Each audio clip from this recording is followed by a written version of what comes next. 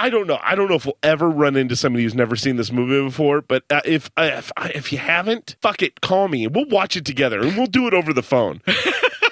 That's out to any of the listeners, man. We'll get on the phone together, or we'll get on Skype, and we'll watch the fucking movie together. You know somebody's going to call you on that. Yeah. And you better use actual Skype as Matt Psyop and not your phone number. Yeah, I would use my Skype, and we can connect on Skype, and we will fucking watch it together. And I'll be with you through your journey of fucking Animal House. He'll hold your hand as you pop your Animal House cherry. In fact, if you haven't watched Animal House, I want you to cut this. Don't watch it. Don't listen to this show. Wait. Contact me. We'll watch it together. Then you can listen to the show. All right. I'll be nice and put that at the beginning for you. Thank you. This show will pollute listeners' ears with foul language, occasional sexually explicit content, and more irony than is allowed for single episodes.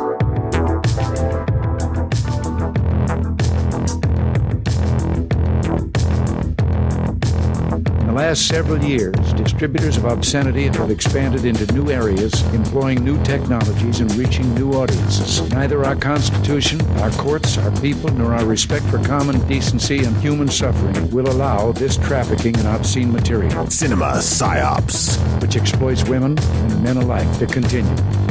Sharing filth-laden desires on mic to warp the brains of listeners until they are all demented deviants.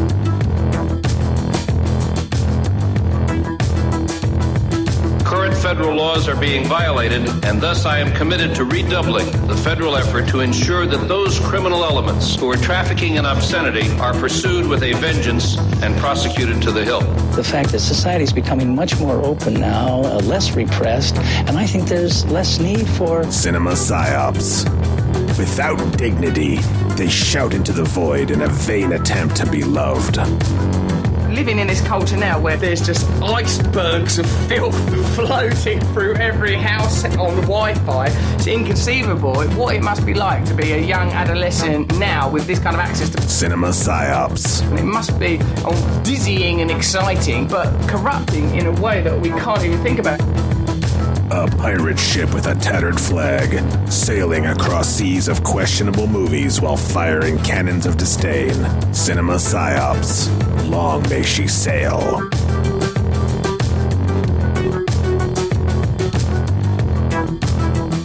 Hello and welcome to Cinema Psyops. I'm your host, Court. I'm giving you my name at the start because I've been informed by various people that when a host doesn't say their name for a new listener who may just be joining in, they don't know who you are and may tune out because they don't care. Who advised me of that? I don't fucking remember, but it's a thing that happened. It's a thing. And sitting across from me in the studio by way of the finest taxi service in all of Omaha is Matt. I'm just saying that if you're going to give Court advice to tell people his name at the outset of the show, make sure you tell Court your name or else he's not going to remember honestly, who gave him this advice. Honestly, I may have just read it somewhere and then just used this where I said somebody said. You're always supposed to say your own name. Yeah, but I realized that like after I saw somebody say that or wrote it down somewhere, like it was on like one of the podcaster message boards or maybe it was a weird ranting thing that somebody had put about that was a thing that annoyed them. But like you say my name enough during the show, but like we also say our names at the end of the show where I say where you can reach me and everything. Yeah. But like I realized that I don't, and I haven't done that for like, I mean, we're on like 207 now, right? Just so you're like a new person listening, you go, well, I know this one guy's Matt, but well, I'm wondering who's the host, motherfucker? I'm wondering if people like they grab onto your personality because they know your name because I always introduce you as Matt and I'm just the voice. You're the voice. I'm like the producer of the show. You're the presence. Who eventually does notes and things like that. Yes. You've been a presence. I suppose so, but it hasn't helped for any new people in May, probably because I did all the notes for May Matei, so so everyone's been listening. If we got any new listeners in May, they're like, well, who's the other guy who starts off the show, introduces Matt, but then apparently doesn't do anything except for tell Matt he sucks at the thing he's doing. Why is this guy being such an asshole to this Matt guy? Yeah, well, I mean, what Matt's the hell? trying his best. So yes, if you were a new listener to the show, and if you downloaded this show because you saw what movie that we're reviewing this week, and you're wondering, well, why the hell are they doing this when they do all this other weird stuff? It's because this week we are actually covering what Matt is declaring as his favorite movie. And it's very weird. This was a struggle for me because I have a lot of fucking favorite movies. I almost don't do one overall favorite movie. Yeah. I have many different genres of favorite movies. Sounds like me and my laundry. I don't have clean or dirty. I have many subtle levels. Yeah, many subtle levels. Hang your shirt outside for 15 minutes. Boom, it's good to go. It's like brand new. It's brand new. I just to give you an idea, some of the movies that gave my current movie a running, Return of the Jedi. Which I was putting the kibosh on all Star Wars, I'll freely admit. Yeah. Like, I got real cold, and I'm like, no. No, yeah. And then I almost went Caddyshack, especially because it's the summer right now. Well, and I was actually going to be pretty cool with Caddyshack as well, because that's also a Doug Kenny flick. Yeah, it's all. Yeah. These are all Doug Kenny, National Lampoon's. Yeah. You know. Well, and we're stuff. doing Animal House, so I could totally see where Caddyshack. You know Caddyshack what I mean? falls right. I mean, Harold Ramis, who was also a fucking writer for National Lampoon, directed Caddyshack. It's got some of the biggest names in show business in it. We're gonna do it someday. I already know that we're gonna do Caddyshack someday. I mean, more than likely, when we have extra episodes after a Franchise Fest closes out, if it doesn't quite get there, maybe we should do Matt and Court's picks after a Franchise Fest. Yeah, if we have the space where we get the space, two, where we'll do one each, where it's kind of like a movie that's special to us in some way, shape, or form. It's the Matt and Court movie club. You know, it's like here's the movies we really love and wanted to do. Right, and they there's don't fit anywhere. There's some of these kind of movies that's what Bev and I do, where it's like a thing that we enjoy as a couple, like movie wise, and it's usually something along the lines of a goofball comedy with like a horror edge to it. I mean, holy shit, Goonies was almost in this spot here. See, and there is no way in hell Bev would let me do Goonies without her being a part of that show. Okay, but I also want to do Goonies. This could be a packed studio. I mean, I don't mind doing a show with Bev. We've done with 3 people in the studio before. Yeah. But I want to be a part of Goonies. I'm going to tell you right now, I will lose this fight every fucking time. You will lose that fight every fucking time, because it will be, when Goonies gets done on the show, it will be probably just Bev and I. All right, fine. I'm going to tell you something real quick. Good job. If you had said, yeah, Matt, of course you could be on the show, or even worse, yeah, Matt, it's totally you and me, and Bev's not going to be a part of this, I would have actually got up, left this house, and gone home, because she was going to kill you, and I don't want to be a part of a murder scene. Yeah. That's like when I was talking about doing The Burbs, or The Burbs was coming up a lot on the podcast. I was like, okay, and now I need to get my wife on the show, because there's no way she would forgive me, because that's one of our films. The Burbs is an awesome, again, another film I love. I love the fucking Burbs, man. And it's already been covered on the show. You should listen to that show that Bev and I did. Yeah, I know. Yeah, that's something I'm always mad about. But I know it's your guys' movie, and I was gone. So, well, there's part of that, and then also just because, again, I can get you to forgive me for things like that, but I do not feel that my wife would forgive me for not, like I said, bringing her on the show for those films. You have chosen wisely. If I'm the old guy in the Grail area, you just picked the right Grail. Congratulations. You chose wisely. Some other guy said I could do the show that for a movie that his wife really loved and would love to have done the show with, and he just turned into a skeleton and fucking died. He chose poorly. He did choose. He did. It was really sad. Do we want to talk a little bit about Doug Kinney? I mean, I would love to talk about Doug Kinney. I believe that would be a pretty good, it's a good opportunity. He's the creator and first ever editor-in-chief of National Lampoon. Back when National Lampoon was... Co-creator. It was him and... Co-creator. Book, I think was the other guy's name? Yeah. Something like that. But Kennedy was the first editor-in-chief. Yeah, yes. He was... First editor-in-chief. Back when National Lampoon was this very edgy, very new, very hip spot for comedic writers to land, like writers who were believing in a different brand of comedy that was really starting to come up on the horizon. And the magazine itself was a precursor to the type of comedy that we all kind of know and love nowadays. They were doing this really edgy, weird, dark twisted, super strange type of humor. Yeah. That was really just kind of avant-garde and weird, but at the same time, they also had like a very innocent and sweet feel to a lot of the stuff that they would do too, where there's like sinister jokes, and then all of a sudden they have these moments where they're using comedy to try and make people realize that everybody's a person, and that, you know, yeah, it was a really progressive, but at the same time, just like, it's not PC, but yet still progressive comedy. And I don't like the term PC because there's a difference between being politically correct and actually treating other people with respect. And I would say that, and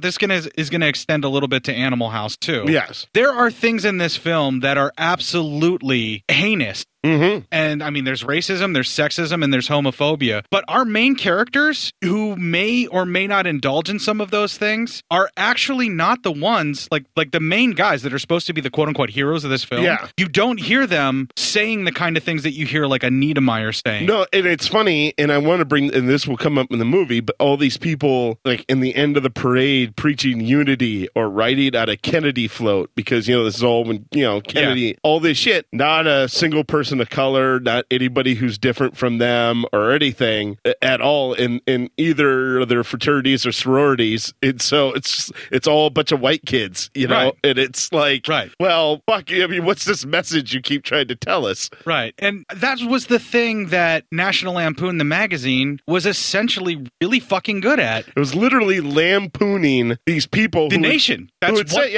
who say, oh, no, we're so progressive, and, or, you know, we want unity with everybody. And National Lampoon's like, no, you fucking don't. Don't fucking lie to us like that. But at the same time, we're championing those same causes by pointing out the hypocrisy and making fun of people for it.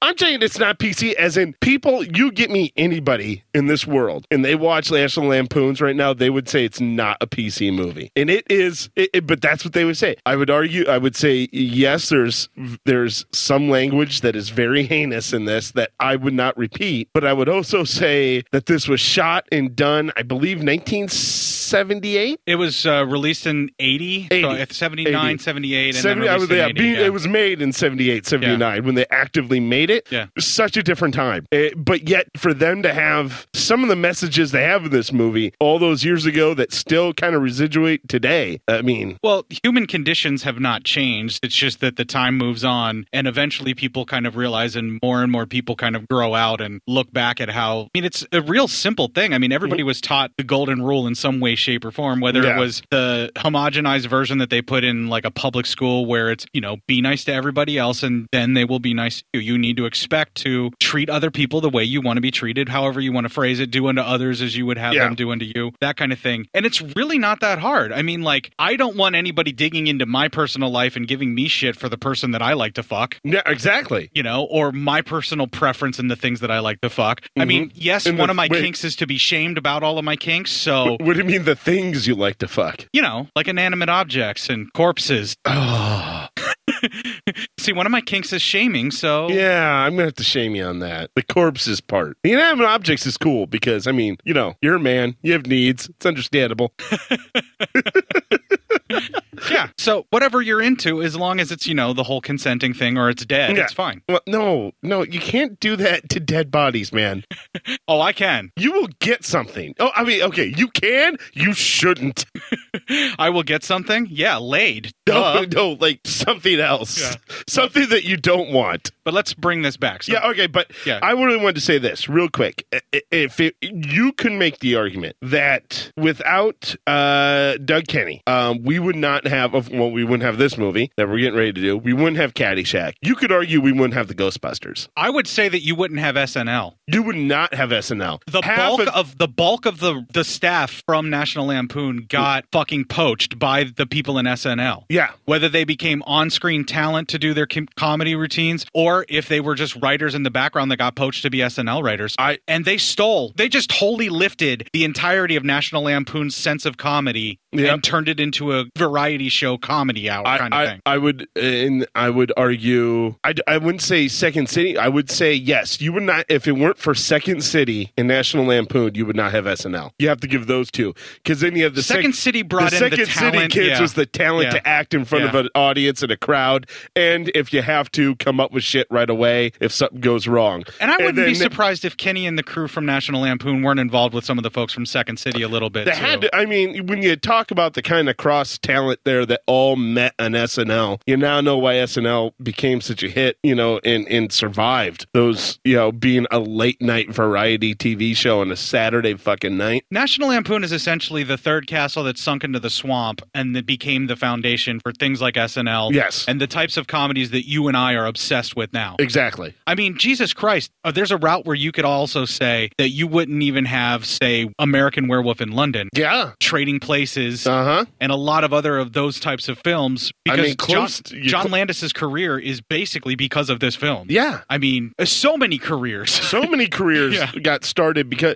you would say there's probably in this movie there were really in effect three actors who were kind of already known. It was Sutherland, Belushi, and then the guy who played the Dean. He had already been in stuff. Yeah. Those three were the only ones with Maybe a little bit of acting Karen chops. Allen, but I don't know what else she was in before. Before this, but Yeah. everyone else was new. And then you think about like the kid who played Pinto went on to do Amadeus. Yeah, I know. That's so crazy. It damn near won the fucking Oscar. Pinto was Amadeus. And then he became a recluse. Yeah, he Fucking just disappeared. You just disappeared in the fucking world. Yeah. And then you fucking Flounder went to Babylon 5 and had a whole fucking resurgence of his career in that. And Flounder did a bunch of other movies Yeah. where he was essentially just being Flounder. Pretty much. Because that was like his comedic weapon. Yeah, but Babylon 5 was something new for him, and I Yeah. fucking loved it. Yeah. So this film it's a cornerstone. It is. It's a rite of passage. Every kid going to college gets a tape of Animal House, or now a DVD. For me,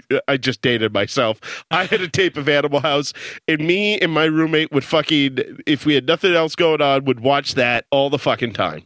I mean, I'm surprised I didn't wear that shit out. I don't even know where it is now. It's probably dead someplace, but fuck, I mean, that movie got watched. If we ever had parties, anything, that movie was always thrown in. That fucking, the music from it was amazing. You felt like this movie was made in the 60s, not in the 70s. That's how good they did. Interesting aspect about the music. A lot of the songs that are like really popular and well-known songs, if you listen and pay attention on the soundtrack, it's actually sung by John Belushi. They did a version of it specifically where he would perform it. Yeah. So that they could get away with using it and they didn't have to pay the rights to another band because they just bought the rights to record the song. Yeah, the only one who's not is Otis Day and the Knights, man. Well, there's a couple of them. They have a couple of Sam Cooke songs as well and things like that. And the soundtrack in this is 100% Now, iconic. I heard that rumor that Belushi sang some of these. I don't know which ones. So you'll have to low-key point out some of those songs. Some of them, whenever they pop up, if they're in the clips, I was going to just play both the Sam Cooke songs because Sam Cooke is fucking amazing. Yes, he is. Yeah, but I chose kind of a cross-section of the music in this as best I could. Everything about this movie really does come together. And it just... Lightning in a fucking bottle. It Lightning was just in a perfect at the fucking time. bottle. Yeah. It just works. And like I said, and you'll find out what Court's favorite movie is. And I just felt out of all like my favorite movies I had to choose from in a bin, I went for this one because this is like we just said, the beginning of this brand of comedy that Court and I are in love with. This was the beginning of it to a wide audience, I should say. It's the fucking linchpin of what we love about 80s comedy. Yes, Yeah. it's the creation, it's the beginning, and then more than that, it's fucking hilarious. And because of the other movie, I felt we all needed a little levity at this moment, and then we can get dived into the other stuff. Yeah, and also after the horrendous fights that we had over Diary and Survival, we needed to have a little bit of fun. We needed to have some laughs and something we could agree on. Yeah. Enough fucking beating around the bush. Let's just stop talking around it and let's get into the fucking movie. Let's get into this fucking movie. All right, we're going to take the break. We're going to play the Patreon ad for Legion Podcast. We're going to have some music right out of the soundtrack of Animal House. And when we come back, we will bust out the trailer. This'll keep it quiet. Oh, hi there. I didn't see you. You call me Cutting a New Show. I'm Bo Ransdell, and I'm one of the many creators you can find on Legion Podcasts. I said quiet! My fellow podcasters and I work hard to bring you the best in horror podcasting, but that comes at a cost. What's that like to live deliciously? Not that, but also, yes. No, what I'm getting at is that there are server costs, costs for good microphones and software for editing, all the things that make our shows, fun to listen to. And you can help. If you're enjoying the shows on legionpodcasts.com or in the Legion Network available on iTunes and Stitcher, just about anywhere you can download a podcast, really, you can help us out and get a little something for your trouble at patreon.com/Legion Podcasts. For just $2 a month, you get a pair of movie commentaries exclusive to Patreon, and for $5, you can also join us for a monthly screening of a movie. All of that available on patreon.com/Legion Podcasts. We appreciate it, and thank you for listening. Now, back to the cutting room.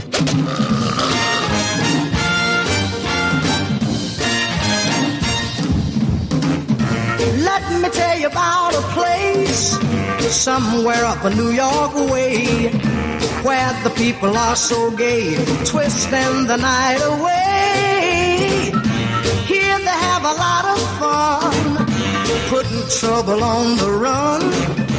Man, you find the old and young, twisting the night away. They're twisting, twisting.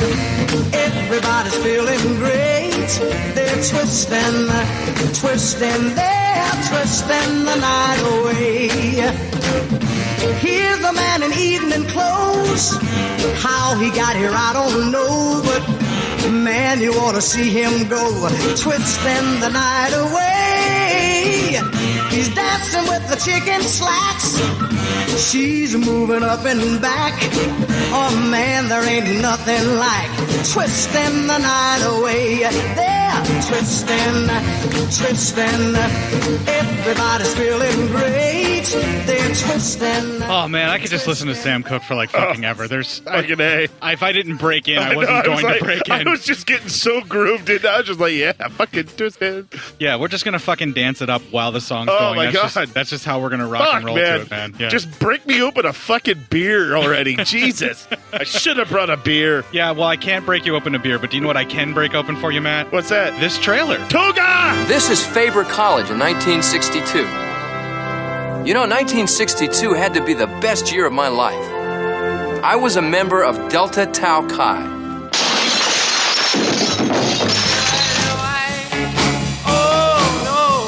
The Deltas. What a great bunch of guys. Bluto. Hoover.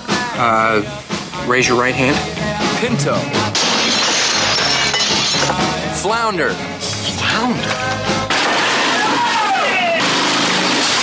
D-Day. Boone.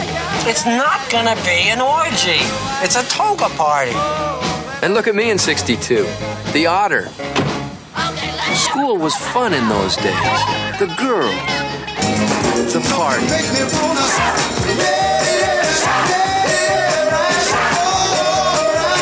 The friendships. The girls. Of course, we had our problems.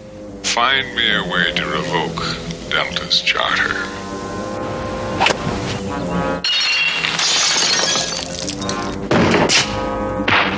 You're out. Finished at Faber, expelled. I want you off this campus at 9 o'clock Monday morning. Let's go!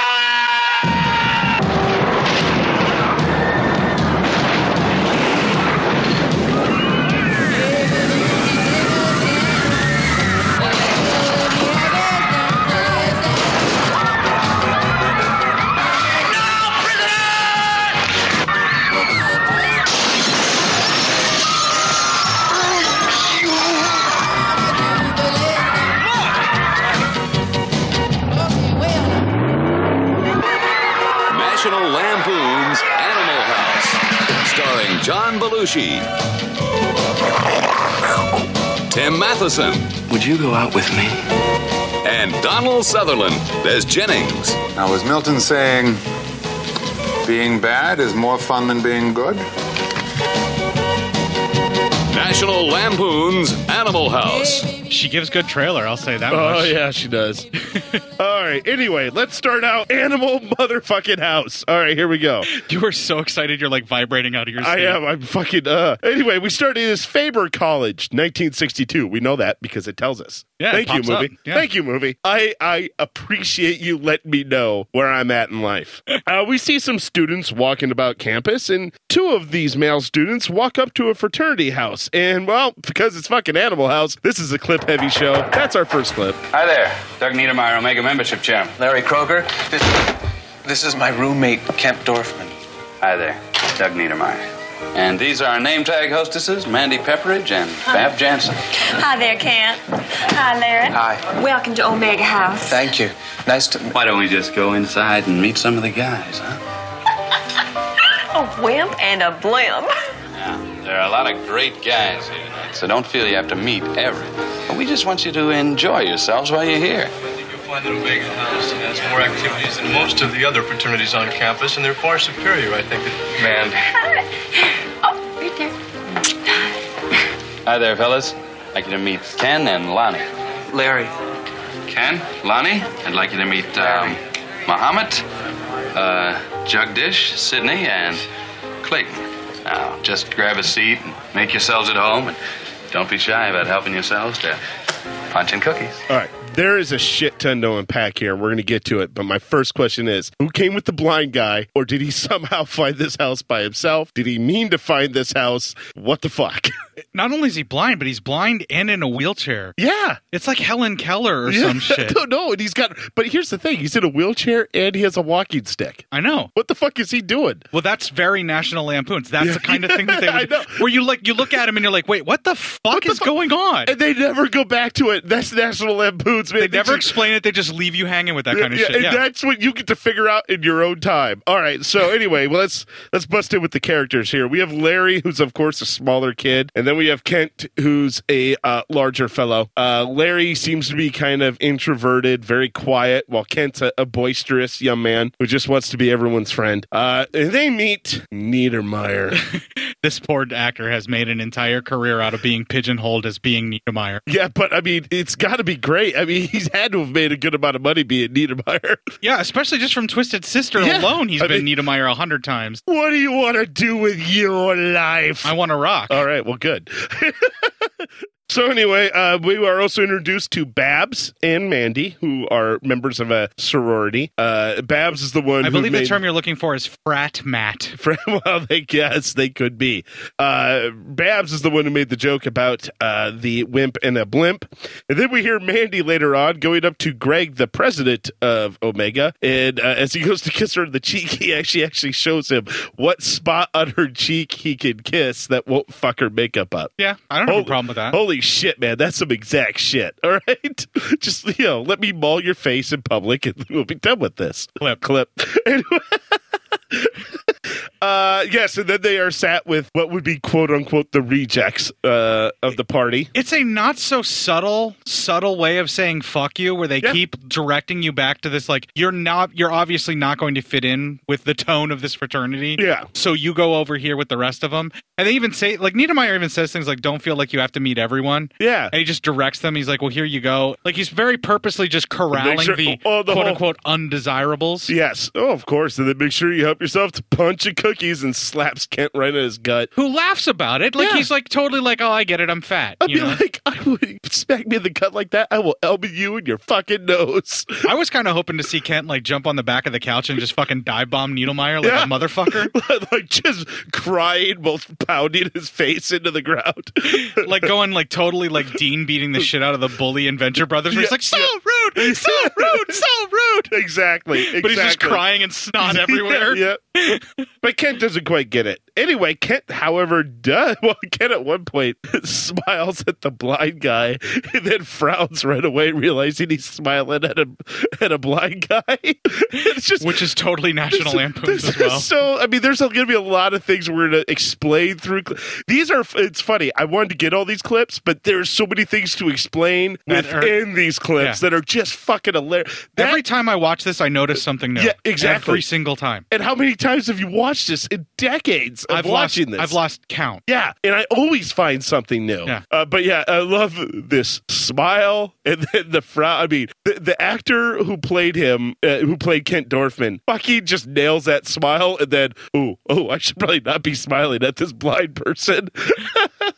And he even kind of like looks around real quick to see if anybody noticed that he did it. Where he's like half embarrassed and half like dreading that like he did something that was such a faux pas that people would look at him differently. Yeah. Oh, fuck.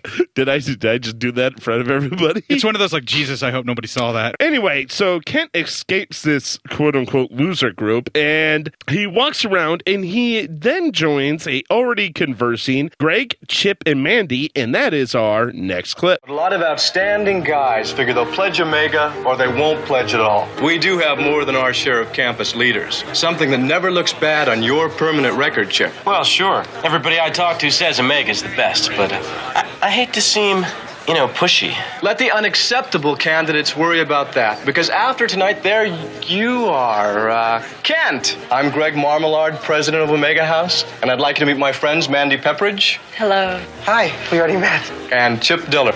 How are you? Hi, how are you?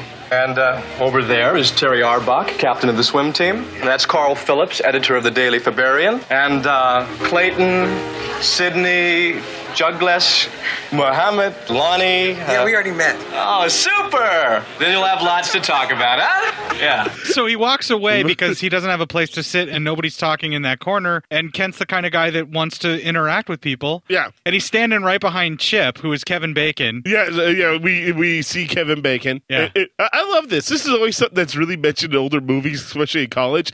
This looks good on your permanent record. Do we all have permanent records that I'm not aware of? Yes. Oh, well, they're called FBI files. Oh, well, this is bad. The permanent record thing is something that they kind of kept for all of your schooling, I guess. Yeah. Where it was something that was like on high school where you would have your grades and then various activities that you did. And then that was like the kind of thing that you could refer to while looking for your first job. And it's your permanent record. Right. Which, yes, it'll go down on your permanent record, a record that will follow you for the rest of your life. Even Togar from Rock and Roll High School said that shit. Yeah. But the plain fact of the matter is nobody gives a shit after a certain amount of time. Unless you were in a fraternity that the person you're interviewing with was also in. Yeah, then nobody really gives a shit. shit. Yeah. Nobody really gives a shit no about... one gives a shit about what you did in college. Do you have the piece of paper that said you graduated college? Fucking great. Do you have the massive amounts of student loan debt that you can't afford? Great. Now here's this menial fucking job that won't pay you what you need to make yourself get out of debt. You remember that job you worked at in high school? Yeah. Do I have to go back there? Well, not full-time, but part-time to afford your life. So you work here full-time, go there part-time, and fuck you. Thank you, fuck you, bye. But this is a land of opportunity where you can hold down 4 jobs at once. Isn't that a wonderful thing? Yeah. Oh, God, fucking assholes. No, that's progress, because Trump created more jobs that doesn't pay anybody money. So... Anyway, as Kent and Larry leave, Kent tells him that he doesn't think he's trying very hard. Larry does not like this process, but he says, no sweat, Kent's brother was at Delta, so they gotta take him. He's a legacy. That's their law. Is that actually a thing? Yes. It's a thing. Legacies are a thing. And legacies, it's not, they don't have to make you a member, but you automatically get to pledge. But then you gotta get through being a pledge. Oh, so they can't refuse you being a pledge if you're a legacy? Yes. But they don't have to let you become a member. If you fuck they can up, weed you out through the pledging? Yeah, if you fuck up during the pledging process, but most of the time, unless you're a complete and utter fuck up, you're going to get in if you're a legacy. Yeah. Particularly if there's like a legacy, like a whole like family chain where it's like fathers, uncles, brothers, and all that. If all the men in your family have been a member of a certain fraternity, and especially if you're lucky enough to go to the same school they all did, so it is the same fraternity, like the same chapter, then you're probably definitely just fucking it. No ifs, and or buts about it. So not only just the same fraternity, but the same specific chapter to that school. And that's not even a need. Like, you could go to a different chapter of the same fraternity, but you're still a legacy because your parent... But your likelihood is better. See, I never went in, like, I'm off shock alert. I don't like joining clubs. Yeah. I know people have an issue with probably understanding that about me, but I'm not really what you would call a joiner. You're not. You're not. You're you. You're Court. I don't mind having a crew. I definitely had a crew, but I didn't want to have to let people tell me what to do for like 3 weeks of my fucking life before I could become like a part of their family. You joined your own fraternity, Cordis Iota Maximus. Yes, I There you go. suppose. There you go. You're welcome. I had my fair share of college parties, but it was like a loose-knit kind of group that just, I mean, it basically looked like Delta House and like basically was the same thing. That my fraternity house did look like Delta House. Yeah. I didn't join a fraternity till I was fucking late freshman year. And I only joined because I really liked all the... I ended up just hanging out with all those guys constantly. They were like and they were a bunch of fucking riffraffs. If you've ever fucking met them. Just fucking... Now they've all gone to all corners of the fucking globe. And I don't even know where like 3 of them are anymore. But like 3 of them are fucking D-Day. All right? And you'll know about that by the end of the movie because I'll list off where everyone's supposed to be. But yeah, 3 of them are like fucking D-Day where we just don't know. Like if I ever talk to any of my old fraternity brothers, I'm like, you ever hear about so-and-so? No. Last I heard he was getting on a plane to Guatemala. And that was like 5 years ago. Larry also states that he understands Delta's the worst house on campus. Just as he says that, a leg flies out of a window and lands at their feet, and we are bestowed upon the great vision that is the Delta House to the song Louie Louie. So Sung by John Belushi, apparently. was that sung by John? That's one of the ones that he apparently sung for the movie. Fuck, he is so good. You think that was the actual fucking Louie Louie song, how he did his voice. Apparently, yeah. But I think they give him credit for it because there's a version on the... Yeah. That's like of them all singing it drunk. Yes. But if you listen to the original soundtrack record, it really is him singing it. He was a brilliant singer. Oh, yeah. He had was a great extremely voice. talented. He had yeah. such range. He was an unbelievable musician, and he actually did like the theme music and score stuff was him and another guy was Stephen Bishop, I think the guy's name. It was something Bishop. Yeah. But he shows up later on in the movie, so I'll point him out whenever we see him. Hey, there's another one. If it weren't for this movie, you probably don't have Blues Brothers either. Oh, God, no. Yeah. No, because Landis and Landis had a big part in playing when getting that movie made. Yeah, I'm just saying. Anyway, as they walk up, they meet Bluto, who is played by the legendary John Belushi. They both get pissed on their shoes because he's pissing outside drunk. He's got this like brandy sniffer that's filled with beer. That beer mug. I chase after that mug. It haunts my fucking dreams. I want that mug so fucking bad. All right, listeners, you know what you got to do for him. Find me that fucking mug because I want that. That is just. And he spins over and he goes, "Excuse me, sir, is this the Delta House?" He goes, "Sure, come on in." As he's pissing on their shoes. Yeah, he spins around and says "sure" and hits them all across the top of the legs. And then when he says "come on," he spins back the other direction and gets them another pass. Yes. It is something you'll find out about Belushi in this movie if you've somehow never seen it. He has, I think, all in all, 3 minutes of total dialogue in this movie. Everything else with Belushi in this movie is all about his ability to physically act and in the faces he makes. He tells an entire story with just his eyebrows. Yeah, it's fucking amazing. If you ever want to know, if you like, I believe this is the movie where you see Belushi's range in acting best out of any of the movies. There are some other ones where he does some more dramatic stuff as well. The Neighbors. Yeah, but you totally get as far as comedic range goes, you get a wide range of stuff, and it's all played out on his face. Yeah, it's fucking brilliant. Yeah. Anyway, as he walks them up, he gives them a knowing look and then opens up the door into Delta House. They walk in, a beer is thrown, he catches it because, he's fucking Bluto. Then he slams, some guy's carried a bunch of box of empty cans for some reason. He just slams those up in the air and stares at the guy. Then another bottle hits him across the wall, exploding a beer. Larry is... That thing where they throw a beer bottle at you as soon as you walk into the place, and if you catch it, you get a free drink kind of deal. You get a free beer, Yeah, that was something that I brought into my role-playing games when I was in college, where every fucking, like, pub or every, like, tavern that they would go into, the minute they walked in, a full mug would get thrown at them, and if they rolled correctly and caught it... Nice. You get a free beer. They got to drink the entire night for free. Nice. Like, that was just... And, like, every single tavern place did this. It was like a cultural thing. I love it. But that was because of Animal House. Nice, yes. Well, Bluto tells the guys to go grab a brew. It don't cost nothing. And he walks off. You guys want a brew? Don't cost nothing. Larry says that he'll see a girl comes up to Kent and grabs his little pledge hat off of him because they all have to wear these pledge beanies. Yeah. And it's like, wow, way to look fucking ridiculous. And a girl grabs it off of Kent. Well, that's college for you. Yeah, right. Larry says, "I'll see you later." He's going to go check everything out. just then, and this is one of my favorite moments. I laugh every time. It is of Doug Kenny, who's playing the character named Stork. Yeah. And it's so quick. So many people miss it. And I reference this at least 1,000 times a year. And no one else, you are about the only one who's ever gotten it. Well, and I've done it too. Yeah. No one else has gotten this line. It's probably both of our favorite moments of this film. Yeah. Doug Kenny walks, and it's such a throwaway moment. He literally is walking in front of camera, arm around another guy, going, "I'm the one with the boner, so I had to apologize." Yeah. I fucking love that line. And he just the way he says it, "I had the boner, so I had to apologize." And I'm like, what the fuck? Where's that conversation going? Follow these guys. Which is very National Lampoon. It is. It's such a great little moment. Yeah. So, all right. So anyway, then Kent he's walking around, comes up to, this is such a great moment, comes up to a bunch of guys. They're playing poker. You can tell these are very serious stakes. They're fucking, there's a lot of money and it involved. Looks like they've been doing it for a while because they're all looking pretty fucking rank. Yeah, they're all looking pretty rank, pretty fucked up. Yeah. And then he comes over, he goes, "Hey guys, you playing cards?" And they all stop and stare at him. And he does this move where he just kind of goes, "Oh shit," and then smiles and nods and walks away. Just, what the fuck, man? Oh, poor Flounder. You're just like, I can't call him that yet. I'm trying to not call him until we get the names. I love how meticulous you're trying to be for this film. Yeah, I know.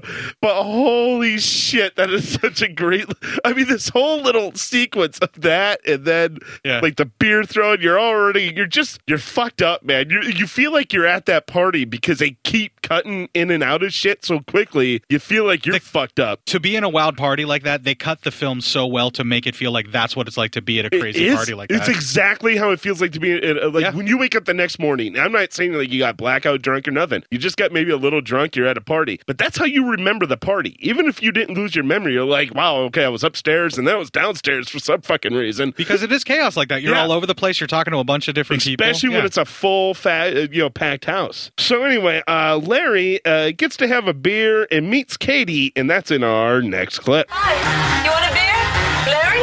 Sure. Nice fish, huh? Hi, Larry. I'm Robert Hoover, chapter president. Hi, Robert. Katie, have you seen Boone? He disappeared the minute we got here. He's probably upstairs talking to Otter. No doubt. They're well-known homosexuals. Have another beer, Larry. She's just kidding. And then he goes, "Right, Bluto." And then Bluto proceeds to smash a can against his forehead. Yeah, which John Belushi could actually do that smooth and that unbelievably well. Yeah. Which is terrifying how quick he just smashes the can. Yeah. That wasn't a stunt can. He just fucking did that. That wasn't a gimmicked can. That was a straight up can, man. That was one of his shticks that he used to do where he would crush beer cans and break bottles on his head. That was a fucking shoot. Yeah, that was a shoot. That wasn't fucking gimmicked up at all. That's what he did. Yeah. Like he just did that kind of shit for fun. Fucking Jesus, Belushi. He was a fucking maniac. Anyway, so we then cut to the aforementioned Otter and Boone, and that is our next clip. You going out tonight, Otter? Uh-huh. Norma? No, let me give you a hint. She's got a couple of major league yabos. Beverly. No, but you're getting warmer. Let me give you another hint. Does this ring a bell? Oh, God. Oh, God. Oh, God. Marlene. Don't tell me you're gonna pork Marlene Desmond. Pork? Gonna hump her brains out, aren't you? Boone, I anticipate a deeply religious experience. Why are you so interested in my social life? Where's Katie? Downstairs, pissed off about something. She thinks you're an immature jerk, huh? Yeah. I don't take anything seriously. She'll take this seriously. Try it. Hey, are you guys coming down? This thing talk? There happen to be 50 people downstairs waiting to try and get into this fraternity. Otter, you are the Rush chairman. I think you should be present at the Rush party. Yeah, man. Jesus. So that's so great, though. We do need to kind of talk about Otter and Boone's really weird codependent relationship. Well, they're best friends, and they do not want to grow up, though. That's the whole thing. Or is Boone kind of in love with Otter and he doesn't want to admit it? Dude, why do you put this in every fucking movie? No, but look at the way that they're, like, he hangs on his every word, and, like, he idolizes him in a way that he's not ready to deal with yet. And I feel like they have a relationship that they just don't want to talk about. But, like, Otter's into girls too much, you know?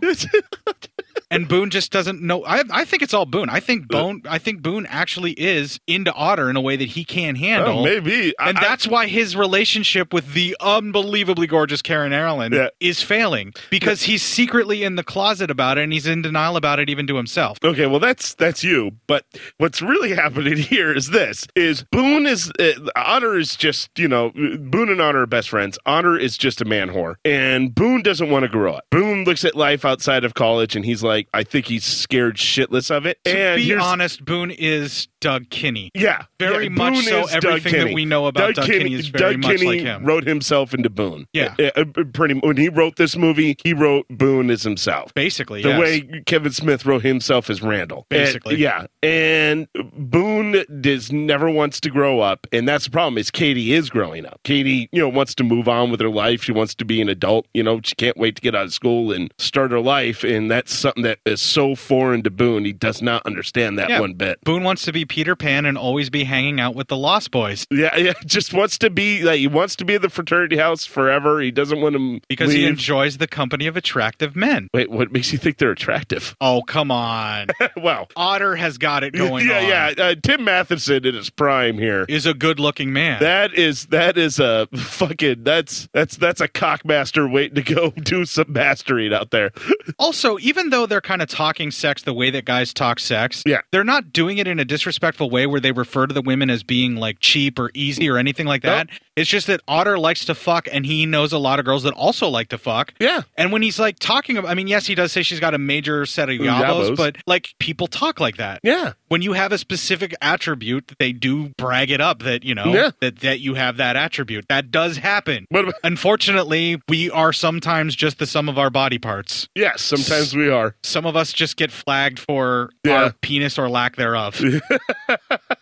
Well, I love that when she'll take this seriously. Does this thing talk? It's a giant fucking dildo. What's with the ribbons tied around it? I believe it's supposed to be so you can tie it on for like a strap-on type thing. Oh. Before they had harnesses, I think they had a ribbon that went nice through little it. Ribbon, but it was like several. I thought it was like to show the distance you could get each person. No, the ribbon wrapped like around it. I believe there's like 3 ribbons that are wrapped around it and tied at the top. Oh, okay. And I believe that Otter is the type of guy that when he really wants to impress a girl, would strap that on over his own junk. Yeah, maybe. To try and like seem like he's much more of a man than he is. She'll take this seriously.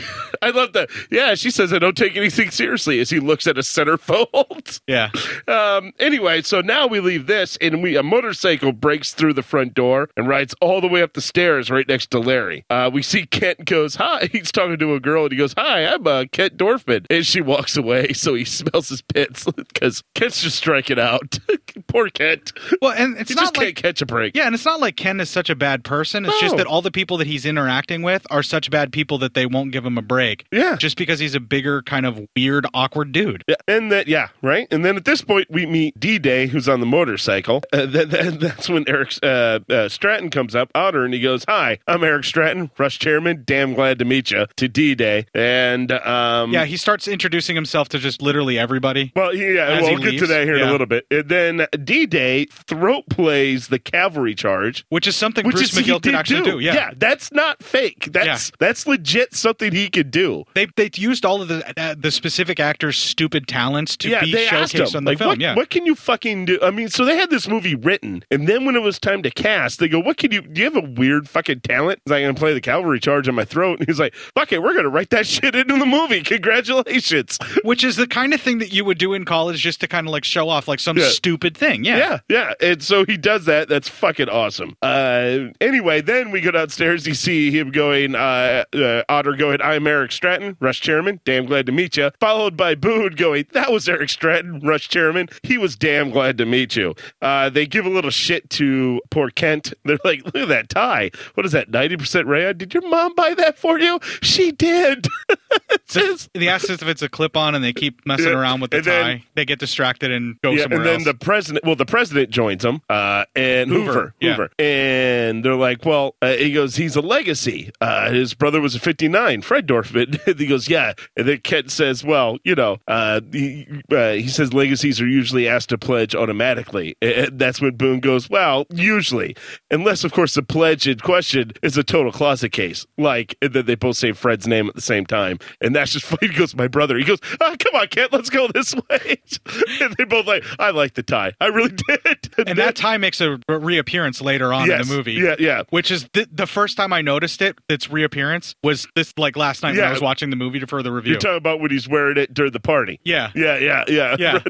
So I think he really did actually like the tie. They did like the tie. I think they were like, I like the tie. During the toga party, that was the tie he was wearing, right? Yeah, exactly. Yeah. So he did. He must have really actually liked the tie. They both liked the tie.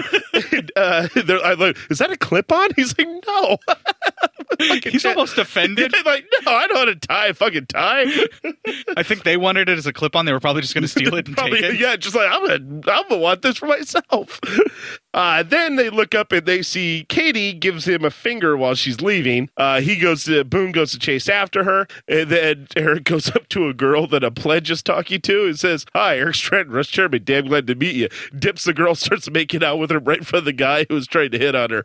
And I love the guy's face. He's just got this like, what the fuck just happened? I was like, so getting to get in there. Is that technically sexual assault? Probably. I mean, like, he went in and she didn't stop him, but he also didn't give her an opportunity to say no. He dipped her pretty quick. Yeah. I don't know, man. There's a lot of morally questionable things that happen around here. All I'm saying is don't pattern your morality on anything you see in this film. Yeah, just enjoy it for the fun it is, and don't think I should be like these characters, because that will probably either end you in prison or dead.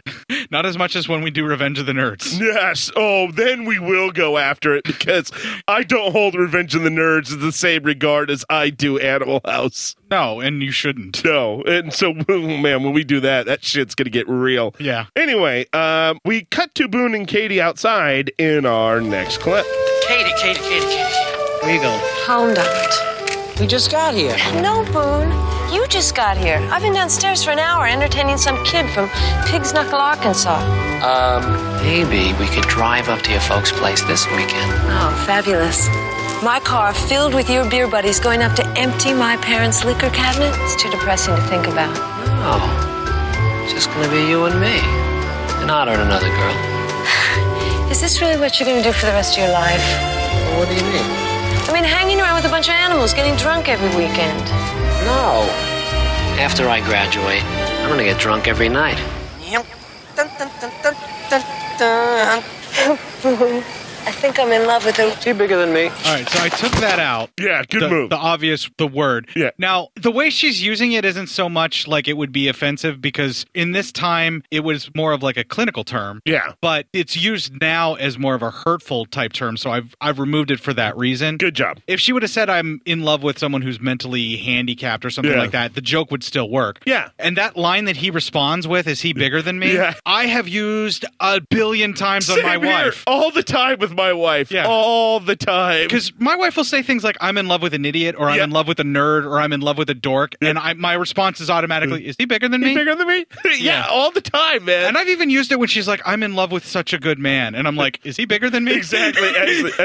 You just can't help it, right? My wife will just be like so nice to me. She'll be like, oh, look at my big, strong man. I go, where? Is he bigger than me? Right. Now, the other thing that I wanted to point out, in this scene where Karen Allen is trying to appeal to him to grow up, the way that they shoot her and the way that she's talking, I'm just like, oh my, I want a life with you. Oh, I know, right? They really make it like being with her would be like the ultimate, like we're like being in a relationship with her where she's just a woman, like a young woman who's ready to embark on a life and have a journey with a partner, and she wants Boone to not even grow up 100%. She just wants him to like tone it down a little bit. Yeah. And like try and build a life together, and Boone's just not having any of it. No, man. And it's just like, dude, you are fucking up so bad. You are fucking up royally here, pal. You are fucking up worse than Frank Cross. Yeah, right. You are fucking up, bud. Really bad, because you're not even giving her up for something like money. You are made which I can kind of understand. Yeah, you are made of spare parts, aren't you, bud? And most of them are not good. They're like leftover sleuths. You are made up of the spare parts of the Danny DeVito twin. So not even the Arnold, like the one half, you're getting the other half of the... Yeah. All right, we cut to the next day, and we are at the dean's office. Dean Wormer and Greg are having a conversation, and well, fuck it, that's the next clip. Greg, what is the worst fraternity on this campus? That would be hard to say, sir. They're each outstanding in their own way. And cut the horseshit, son. I got their disciplinary files right here. Who dumped a whole truckload of fizzies into the swim meet? Who delivered the medical school cadavers to the alumni dinner? Every Halloween, the trees are filled with underwear. Every spring, the toilets explode. You're talking about Delta, sir. Of course I'm talking about Delta, you twerp! This year it's going to be different. This year we're going to grab the bull by the balls and kick those punks off campus. What do you intend to do, sir? Delta's already on probation. They are? Yes, sir. Oh, then as of this moment, they're on double secret probation. Double secret probation, sir? There is a little-known codicil in the Faber College Constitution, which gives the dean unlimited power to preserve order in time of campus emergency. Find me a way to revoke Delta's charter. You live next door. Put Niedermeyer on it. He's a sneaky little shit just like you, right? The time has come for someone to put his foot down, and that foot is me. So Dean Wormer is essentially Richard Nixon. Yeah. That whole thing that he said about the school constitution that gives him unlimited power, that's what Nixon pulled. Yeah. And that's the same shit that Trump is pulling, too. Uh-huh. So there is, like, subtle little messages that Kenny puts in all of his work like that. And you see with the things like the phrases the dean tries to turn, he's also not a very smart or articulate man. No. You know, it's time for someone to put that foot down, and that foot is me. The fact he didn't even remember they were on probation, he goes, oh, double secret probation. I mean, it's like he's a fucking nincompoop who somehow failed into being a dean of a college. He failed upward. Yeah. He did what our current U.S. president has done. Yeah, and also pretty much what Nixon did. Yeah. I mean, I'm just saying, fuck, he's a fucking idiot. And yet he has control over all these kids. The more things change, the more they stay the same. Yeah, that's sad. All right. Well, we cut to the Delta Pledge Choice times where all the guys are hanging out in a room and they have a projector going with faces of all the different guys pledging. A slide projector, no less. Yes. So they had to actually get photos of all of these guys, either from the school Facebook it or... looks like it was their face. Yeah, they're like their photos from the Facebook that they had. Yeah, because back then, Facebook was a real thing. It was a book with everybody's photo and their name that you were in the school. Yeah, it was like it was like a yearbook, only you got it at the beginning of the year. It was like a reference for all the students and then also the teachers to look for their students and things like that. Yeah. You would look them up on your school's Facebook. It was a thing. Any of you kids who are young, it's a thing. It is a thing. Thank you, David. If any of you kids are a little bit younger and think, hey, Facebook was just a social media site, it's got its name because of that. So there you go. You even learned something today. It was actually started in college. Yeah. For more information on that, watch The Social Network and then forget everything about it because that's not really how it happened. No, it's not even near how it happened, but it's entertaining, apparently. And Jesse Eisenberg's kind of a dick. Yeah, well, I'm sure that's not acting. So... Not as bad as Michael Cera. No, yeah. Michael Cera's definitely a dick. I don't even know these people. Fuck it. I can say what I want. It's America. Wow. Yeah, I like your idea. I'd like to subscribe to your newsletter and or vote for you to go into office.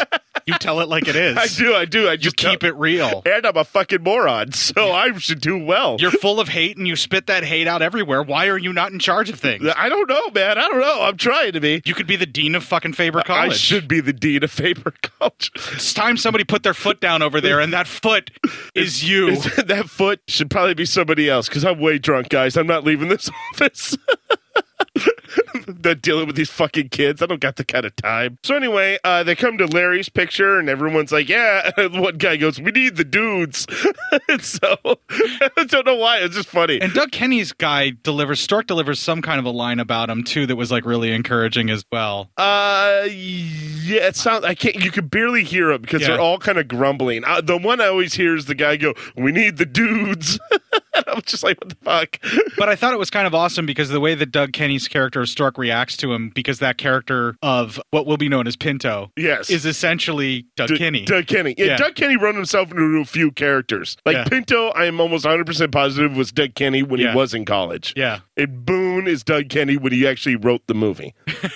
You know what I mean? Yeah. Then they come to Kent and everyone freaks out and it's like, no! And like Bluto They're screams throwing at fucking it. beer at the screen and so like all their cans and shit and just freaking out. Otter gets up there and he pretty much says, he goes, yeah, this guy's a zero. That's true. He goes, let's think about everyone there, a freshman. You know, Boone had the face like a pepperoni pizza. Then he goes, it's Stork here. Everyone thought Stork had brain damage. It just bums out Stork. It's just like, aw. And he goes, this guy's a complete loser. Let me tell you the story of another loser. And no one wanted to hear an Otter fucking motivational speech. Yeah, so they kept throwing cans at him, and they're both in. It's funny that's how that worked. They wanted him to shut up so bad that they just let Flounder in. They let Kent in and then threw beer cans at Otter because I'm assuming almost everyone in there's been cockblocked by Otter at least once in that fraternity. Oh, I'm sure that he has stolen many a girlfriend. Yeah. It's just like, oh, fuck, I can't get pissed because it's Otter, but fuck, I should have known better than to bring her around the house, I guess. Anybody who has a girlfriend in that house, just like, hey, when can I see the fraternity house? Fucking never.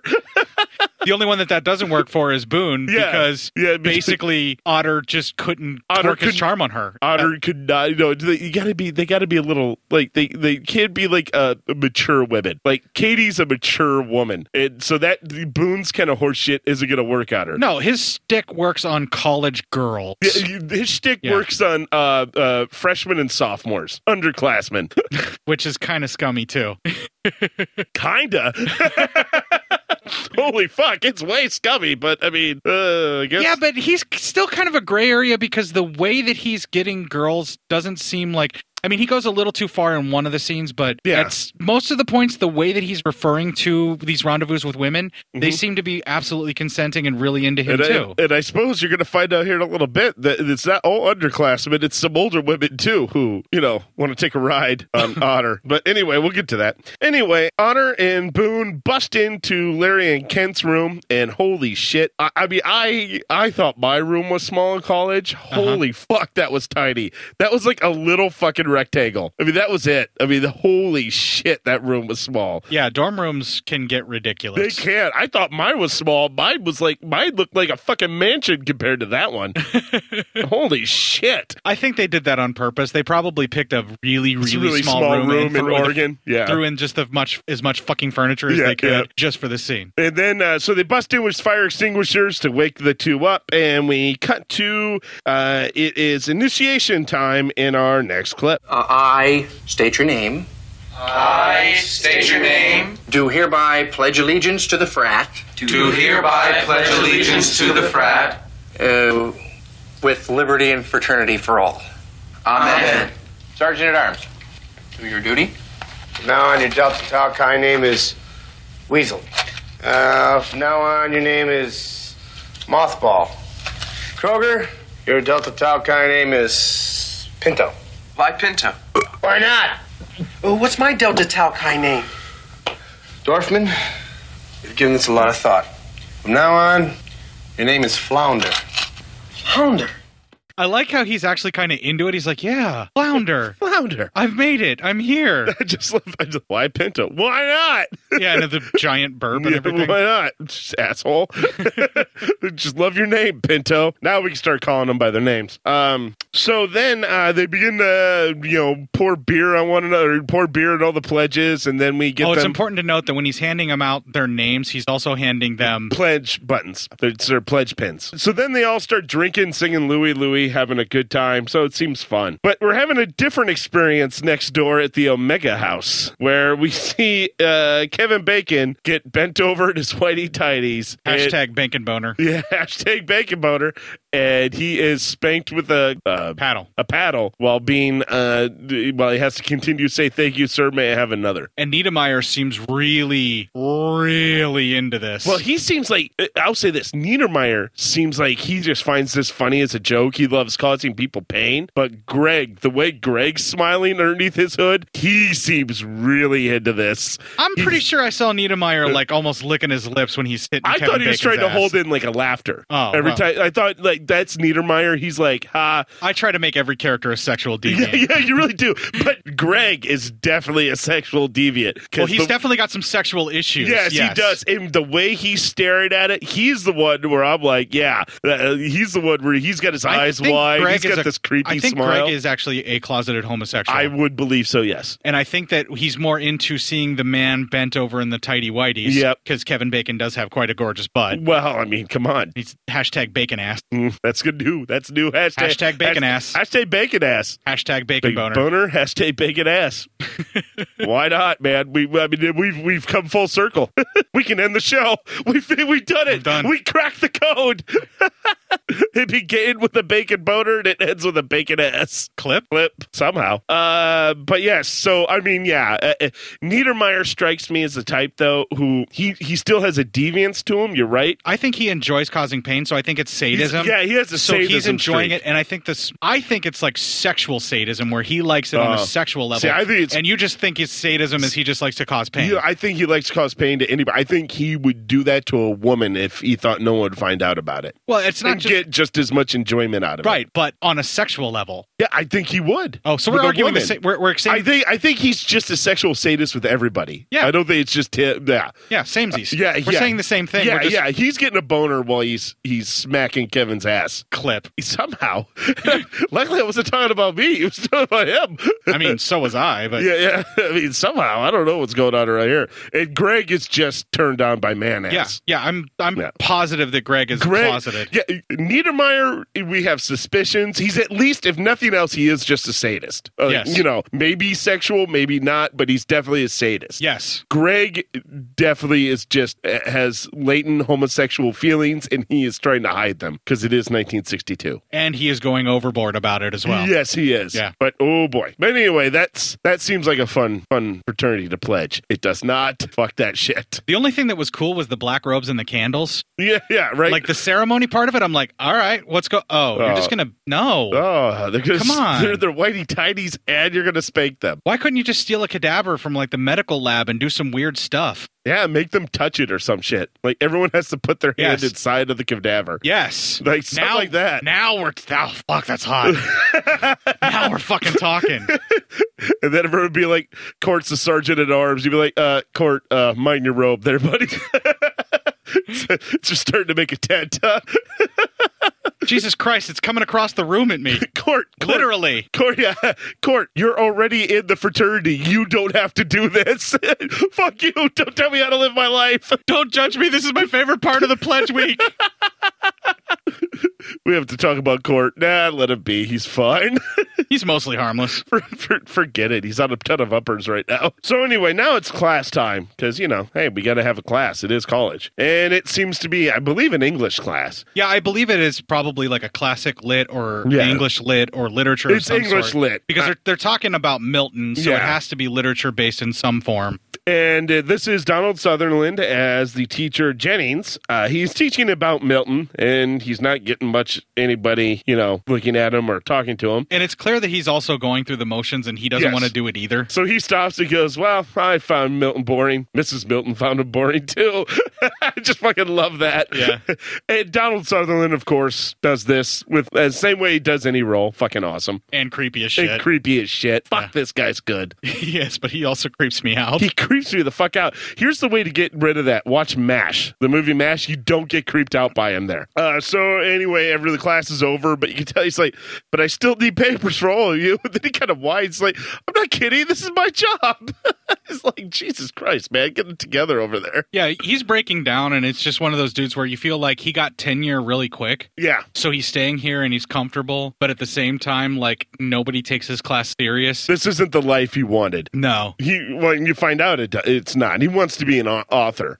What happens to most authors? They become English lit teachers. He also, I think it was like not just an author, but he was like he wanted to be a poet, but he's terrible at it. He just fucking sucks at everything, except for he sucks at teaching too. Yes. Mandy and Babs are talking while they are getting set for cheer practice because they're both cheerleaders, and they're sitting on the bench. Of course. Yes, and they're talking. Babs goes, "Come on, Mandy, you can tell me." And Mandy tells Babs that there's nothing to tell because Greg does not believe in premarital intercourse, which that's horseshit. It's horseshit. I mean, he does, just with probably men. Yes. Yeah, I mean, definite. That's life, man. I mean, they allude to it, and we're kind of filling in the cracks, but I mean, it's very obviously guys, it's going to get way clear here soon. Yeah, but also, is he just making an excuse because he can't really get into it, so he's just using Mandy as a beard? Probably, but what's worse is this. How about this? How about he's not gay? How about, or has no homosexual feelings? How about he's just impotent at this earliest stage in life? I was thinking that might have been the joke, but I also think that he's just not interested. He could also just be asexual. He could be. He could be asexual. He seems like he's that tightly wound that like he's not even interested in sex at all. I don't think, like, maybe he has no sexual feelings. So then that means his smile while all this is happening is also just a sadomastic smile. He's just happy that someone else is feeling pain. Possibly. Yeah. So that's another possible avenue. Greg is either a closeted homosexual, which nothing wrong with that, but he's being a dick about it. Or two, he's impotent at an early age, which could be a heavy problem. That's a sign of a serial killer, for fuck's sake. Or C, without physical damage, that could be a sign. Yes, there you go. Yeah, and then or C, he's asexual. And he just doesn't feel a need for any of this business. Or D, all of the above. Yeah, he's all of it too. Who fucking knows what's going on in Greg's mind? Anyway, Babs also. This is something that lays some groundwork. Babs says that's too bad because she thinks he's dreamy. Yeah, and so now that leaves seeds. Well, then we look below, and there's Bluto staring up the benches up the girls' skirts. That's a little fucked up. It's one thing if he's walking underneath the bleachers, looks up and notices, and pauses for a moment. Like, whoops! Oh, hey! But he looks like he has specifically positioned himself there for this type of covert peeping. He followed them there, and he followed them into this. Yeah, Bluto's kind of fucked up, dude. That's not cool. That's not cool, Bluto. You can't be doing that shit. Fat, drunk, and stupid is no way to go through life, son. No, that's a lie. That's fine, but you shouldn't be pervy rapist. Okay, don't do that. That's no way to go through life. Fat, drunk, and stupid peeping underneath bleachers at girls' panties. No way to go through life. That's right. Fat, without their consent, peeping. Without their consent. Now, if they give you their consent, then you're fine. You're flying clear. Because fat, drunk, and stupid, if I know anything about it, is a great way to go through life. In fact, for me, it's the only way I'm getting through this fucking soul-sucking hell that is called planet Earth. I mean, it's not necessarily the right thing to do, but it's always worked for you. Yeah, right? There you go. To reference Kiss the Goat's favorite phrase. Yeah. Do we advocate it? No, but it's always worked for us. It's always worked for us. That's right. Let's see here. Anyway, we have some ROTC training happening. Both Larry and Kent are a part of it, of course. Chip as well. Chip seems to be kind of the leader of their little unit. And then Niedermeyer, who seems to be kind of the commander of the whole unit, rides up on his horse. He starts yelling at Kent's appearance. While he's doing this, Otter and Boone are up on a hill, ready to practice some golf. Otter and Boone are watching them, and Boone goes, "He's a vicious mother, isn't he?" And Otter goes, "Yeah, he can't do that to our pledges." Which Boone goes, "Only we can do that to our pledges." And so then we cut to, and then he goes, "Touch up that cap, straighten up that jacket, and for God's sakes, tuck in those pajamas." And then he goes, front, forward, face, and then he's looking and goes, "What's that on your lapel?" Yeah, what's that on your chest, mister? Yeah. He goes, "It's a pledge pin, sir." "A pledge pin on your uniform." You make me sick. You're all worthless and weak. Now drop and give me 20. Which is arguably the most quotable thing in this movie. I've seen that quoted so much. Even fucking Dee Snider in Twisted Sister put that at the end of "We're not going to take it." Yeah, of course. Well, and then there's also right before that, he's like, "What decided, what sort of fraternity would pledge a man like yourself? It's a Delta pledge pin, sir. Then he tells him, you will report to the stables tonight and every other night without that pledge pin. And then he gets up on his horse. He goes, you're all worthless and weak. Now drop it, give me 20. And then at this point, throughout all of this, Boone is trying to practice his golf swing. He hooks one right into the cafeteria into a big thing of soup, a big vat of soup. That'll come back. Yep, that's going to come back. Then the next one, he slices right into the dean's office, breaking a glass of brandy or bourbon or whatever he has on his desk. And a pitcher of water. Yeah, and a pitcher of water. I mean, just causing a ton of damage. Which we will see these kind of golfing jokes much later in Caddyshack, but they're so set up here. Yes. And then Honor gets up there and he goes, you gotta keep practicing. He flows through and he swings once and it hits the horse right in the ass. And as Niedermeyer tries to get to control, I think he tells him, like, keep your head back and your arms straight or something like that, and follow through. He goes, your arm's straight, but you're not keeping your head down through your swing. And then he goes, just like this. And then he goes, swing through the ball. And the next one, after hitting the horse in the ass, hits Niedermeyer right in the head. He falls down. The horse takes off with Niedermeyer being dragged behind it, and the entirety of the ROTC go chasing after him. I noticed this time watching it around that you can actually see that the stuntman has like a harness wrapped around both legs. Yes. And like he's holding his arms in to be dragged. He's doing the classic safest way to get dragged. Yeah, and it's like one of those things where they just hired a stuntman to just lay down in the outfit and do it. Yeah. And it's just like this quick little thing for I would this almost joke. bet money that's not even a real stuntman. It's just somebody Doug Kenny knew who's like, yeah, I could get dragged by a fucking horse. Possibly, but I mean, it just seems like the way that the person is doing it, it's at least someone who knows how to get dragged. And they could have gotten anybody that just does any of those like kind of rodeo shows, because that's one of the things that they'll do where you get dragged in the harness and then you pull yourself up and get back up on the horse or whatever, like those kind of stunts. Yeah, and at that point, Boone goes, I got to work on my game. And which Honor goes, don't think of it as work. Just try to relax and have a good time. As Niedermeyer's being dragged away to God knows where. Oh, fuck, it's such a great scene. And yes, that entirety of Niedermeyer breaking fucking Flounder down is fucking awesome. Yeah. I mean, it's so quotable. Yeah. I think that's the thing that people who have never even seen the movie know those lines and know where they came from. It's just that part of pop culture. Exactly. Anyway, so then we cut to Boone and Katie are walking with Pinto, and Boone wants Katie to hook up Pinto with a girl, and he goes, we'll trade looks for a certain morally casual attitude, which Katie says to be someone he can fuck on the first date. And Boone goes, well put. See, Pinto's never been laid. Which embarrasses the shit out of Pinto, who's extremely awkward and shy. Yeah. Because Boone's like, what did I say? Fucking Boone's an asshole. Yes. But I fucking love it. But anyway, she goes, guys, please don't embarrass me in front of her teacher. She really likes this one. And Pinto agrees. He goes, Mr. Jennings is a wonderful teacher. And Katie goes, and then Boone goes, and drags her off. So you're like, I love the way that Pinto says that, and then Boone just kind of looks at him like, what the fuck are you talking about? Yeah, and it's just like, it's almost like Boone is upset that someone would actually enjoy being taught by someone. Yeah, he's upset that anybody would enjoy being in class. Like, what the fuck are you talking about? What are you going to this college for? What are your goals in life, son? You're supposed to be here to party, man, and enjoy the last few years before you're saddled down at a desk for the rest of your life. And strapped down to a wife with like 1 billion kids. Yeah, right? And some bullshit haircut. Makes you want to fucking shoot yourself. Christ, I'm depressed. Back to the fun of this movie. Back to the fun of the movie. Anyway, then Jennings says, this is just something I do to pay the bills till my novel's finished. Yeah. And they go, how long have you been working on it? He goes, about 15 years. Must be very good. It's a piece of shit. Yeah. Then Jennings asks if anybody wants to get high. They all agree. By the way, this shows you the nervousness of how it was back then. Just to get high, he locks all the doors, draws all the shades. Then they go into the bathroom, close the door, turn off all the lights, and now they can get high.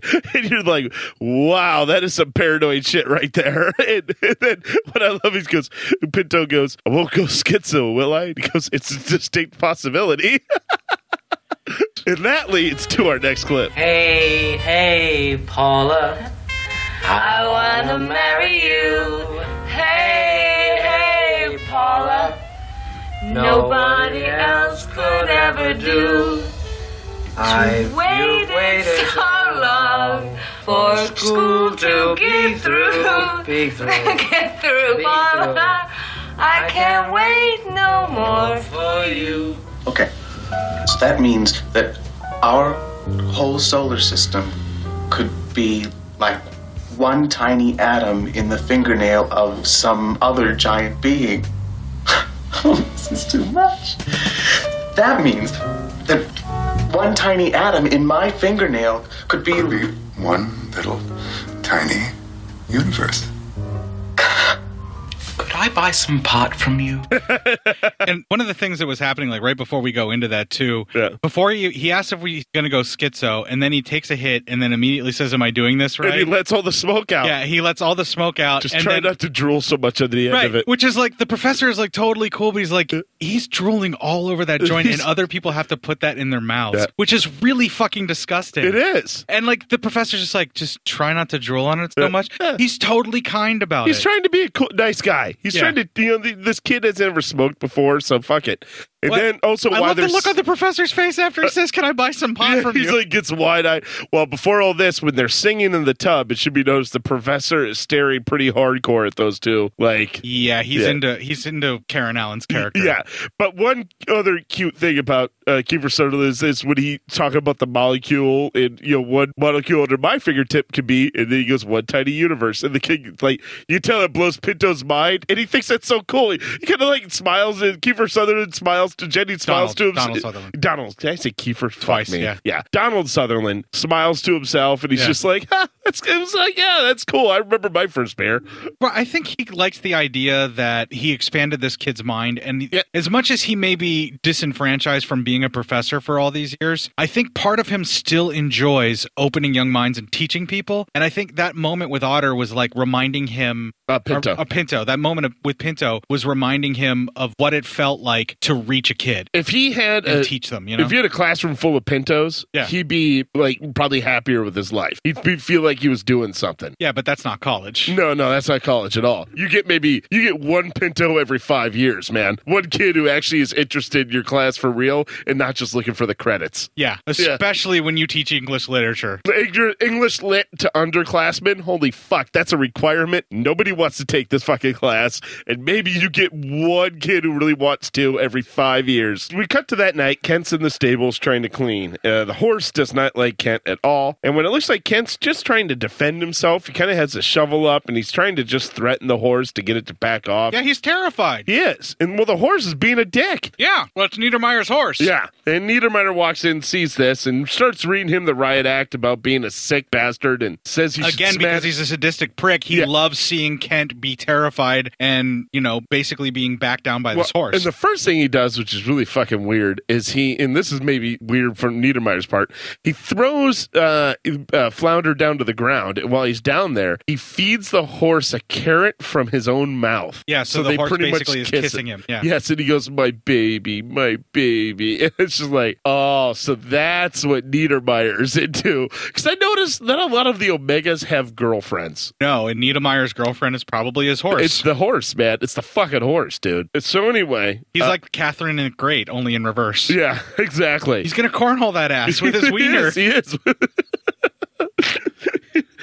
So anyway, as he threatens Kent, we see in the background Bluto and D-Day are sneaking around. Anyway, Niedermeyer says he wants those the stable standing clean by 0800, and then also said that pretty much the days are numbered for Flounder and all his sick Delta buddies. He calls them sick while he makes out with a fucking horse. And then forces fucking poor Dorfman to do push-ups into horse shit. Into horse shit, exactly. So anyway, he leaves, and Bluto and D-Day have a plan to get back at that son of a bitch. So the first thing, this is really awesome, and this is some of the John Belushi comedy that you don't get with words. He runs out into the night while they're bringing the horse, and they're in front of like the main hall, and he literally slips on the grass. I don't know if he meant to do that or if that was something he just fucked up, because it did look like a very kind of dewy night for Oregon. Yeah. And he gets up and then he hops around like, oh shit, Dave, he turns it into a barrel roll. He turns it into a barrel roll, then Yeah. gets up and he's like all like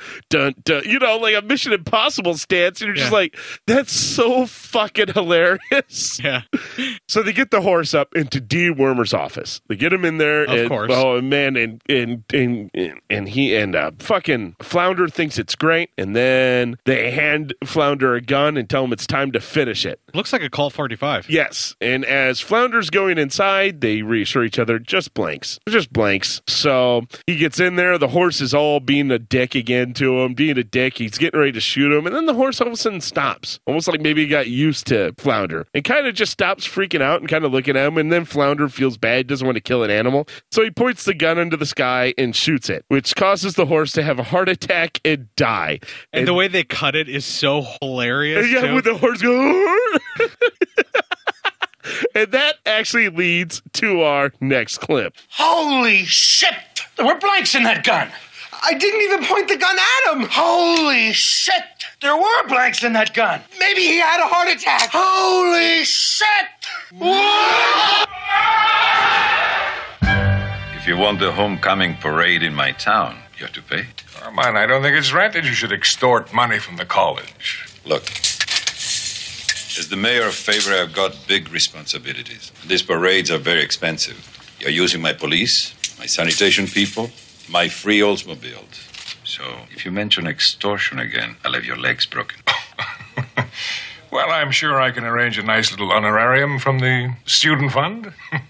And another thing, you better sit on that zoo fraternity of yours. I don't want no drunken riots in my town. Don't worry, Carmine. I've got those boys just where I want them. We'll have the best homecoming parade Faber's ever had. We're both losing our shit on all of these clips. Just because in the background, you could hear the school janitor measuring out the horse. And instead of just stringing the horse out lengthwise from the door, he comes back with a small chainsaw. He can't go wide, so he cuts the horse in half. Which is such a fucking lampoon joke. And the thing that sells it is the fact that Wormer and the fucking mayor, who seems really mobbed up. Yeah, he seems way mobbed up. They're basically having this normal conversation, and they're both ignoring the fact that there's a dead horse in there that the poor janitor is dealing with. Yeah. That is so fucking National Lampoon right there. It's so perfect. Oh my God, that whole scene. Yeah. And then, of course, lead up, holy shit. The way he says shit is fucking hilarious. The first time I ever saw this movie was edited for TV on TBS. Yeah. And I was watching it with my dad. It was one of those movies where he stayed up to watch it with me when he shouldn't have been because he had to get up early for work. And he was telling me about it because he's like, oh man, they cut it out, but it's so funny. The way he does it, he goes, holy shit. And he just kept doing it. I love it. He must have had a heart attack. Holy shit. There were blanks in that gun. Holy shit. And then I love how they always, when they're leaving a place, scream. The best thing to do would you just quietly walk out. Nope, they got to scream and run away. It's like super panic mode. Yeah, they always go into super panic mode. Oh my God, that whole scene, especially with the janitor, and you can hear the tape measure in the background, and we both lost our shit. Yeah. Because you can see it in your head. So you wouldn't have had Zucker Brothers and Airplane with their kind of jokes that were very similar to this. They're very dark, but very funny because it's just not serious attention called If to it weren't for this, you wouldn't have Airplane either. Yeah, absolutely. Holy fuck, can you believe not having Airplane in our lives? I know. And I can't wait till we do that movie.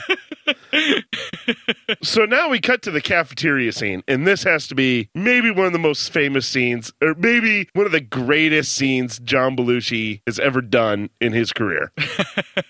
All physical, very little dialogue, if any. All physical. He walks in. First, he goes, looks in the trash, sees someone threw soup away. There's a golf ball in it. Yeah. There's the golf ball. So he picks it up, starts eating the golf ball, as if that's even physically possible. But fuck it, it's Bluto, so apparently. Yeah, Bluto can do it.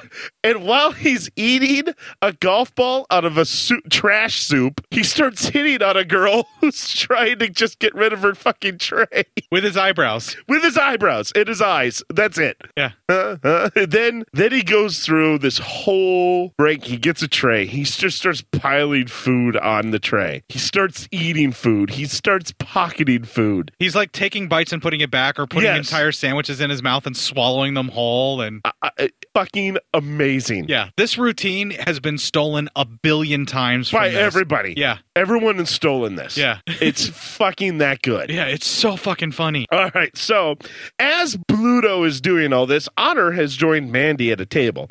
Mandy doesn't seem to really want him around, but they seem to have a history. He goes, is this any way to treat an intimate friend? As they are talking, Greg, Babs, and Chip join them. Babs is like, oh, I hope we're not interrupting We something. can't wash over the whole conversation with Otter there. Yeah. Because what do you want to do? Because I was trying to. Yeah, you want to wash it over, but Otter crosses a boundary here. He sits next to her, he scoots up to her, invades her space, puts his arm around her, and gets super gropey with her. She asks him to leave like 3 or 4 times. And he won't do it. He won't leave. And then he offers to massage her thighs while she's eating and does it anyway, even though she tells him not to. I know. Those are all boundaries that Otter is crossing. This is the one time in the film where you know for sure Otter is basically almost like a sexual predator at this point with what he's doing. Kinda. Yeah, it's wrong. Granted, and the time frame that this takes place in the 60s, probably people wouldn't even bat an eye, and that's just people were used to that. But I'm telling you right now, that's wrong. That shit don't fly today. That shit don't fly, and it never should have. It never should have. I'm just saying, I can't change the past. I'm just saying we can change our time now. That shit don't fly today. That shit don't fly in this town. Yeah, and I love how you tried to brush it by, like, you're just like, I don't want to talk about it. I don't want to deal with it. I just want to fucking enjoy a movie, all right? We have to talk about it. I know, and I even fucking glaringly saw it. I was like, oh. So anyway, so the 3 of them join them, and then they go, Babs is all like, oh, I hope we're not interrupting anything, and Mandy goes, well, Eric was just leaving. He goes, well, no, it wasn't, and Greg's like, I can make you leave, so of course Greg's the only thing he knows what to do is, get physical, but although maybe he's not only so with wrong. men anyway. Yeah, exactly. So anyway, at this point, then we see Bluto walk behind Niedermeyer and make a horse noise as Niedermeyer is wearing a neck brace. Yeah. And that fucking he turns real quick, and then Bluto walks off. And he does this like little shuffly dance where he does it, where he's just like, and smiling, like with a huge tray filled with like all sorts of food. So he sits down at the table with all of them, and he starts taking food off of everyone else's plate and putting it on his own. And as he starts eating, that's a detail that I missed like for the longest time. He starts taking food off of all their plates and starts putting it on and shit like that. And then as he eats an entire sandwich and all in one bite or whatever it was, Babs goes, that boy is a PIG pig. And then Mandy goes, Greg, isn't there something you could do? And Otter goes, no, don't worry about it. Just keep your hands and feet away from his mouth at all times. And then Greg goes, don't you have any respect for yourself? And that's when Bluto takes some Jell-O and just squeezes it into his mouth while staring. Well, John Belushi has the deadest of eyes while staring at him while doing it. Yeah. And then that's when Babs calls him a pig. That boy is a PIG pig. And then he does this. He takes a little roll of mashed potatoes. It's a roll of potatoes. Yeah, well, it's one of those like scoopers where they use an ice cream scooper for potatoes. Like, but it held together. And he goes, try to guess what I am now. And he puts it in his mouth. He rolls it around a little bit, smashes his cheeks with his fists. The white stuff goes all over Chip, Greg, and Babs. And he goes, I'm a sit. Get it?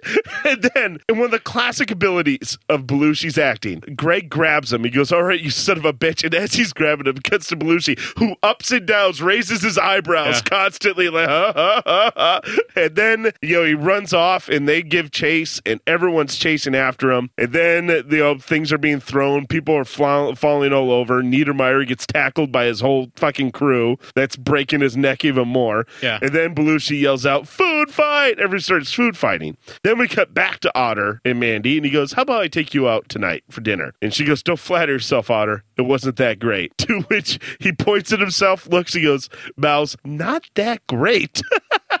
Or no, not great. Yeah. He goes, not great? Like he's shocked that someone would actually not enjoy his dick. Yeah, he was like, that's shocking. Shocking to him. So anyway, then we cut to Mandy and Greg are at Lookout Point. I would assume it's probably called Lookout Point or some shit. It's a place where people go to fucking cars. Yes. Anyway, they're sitting there in his convertible, and she thinks she sees a shooting star, but he has to correct her and say that's probably a 747. All the while, you notice that her one shoulder is moving like crazy. And she's really leaned up against him. Yeah. And then she goes, Greg, is anything happening yet? And he's My arm's like, getting kind of tired. Yeah, and he's like, it's just I deal with the Delta process just a little bit faster. And then he goes, that Eric Stratton, he's lucky he's not in jail for the things he's done to women. And then she sighs going, I'll say. And he goes, you'll say. What? And she goes, what? He goes, you'll say. I said you should be in prison. You said you say it. I was like, you said what? She goes, damn it, Greg, if you're going to not even try, neither am I. And she brings her hand up. She was wearing a fucking rubber glove. She takes it off and throws it. I'm like, that's romantic. I'm like, I don't know, man. Yeah, the whole thing with wearing a rubber glove to give a hand job in a car. Yeah. And just a hand job and like they're not even kissing. Mandy seems to be somewhat of a germaphobe. I don't know if she's a germaphobe or if maybe that's just something that Greg requires. So there's no like skin on skin contact. So it's technically not sexual. Maybe, but I think that's more her. Just kind of her how prim she likes to be. Maybe. Like, I don't think she wants jism in her hands. Clip.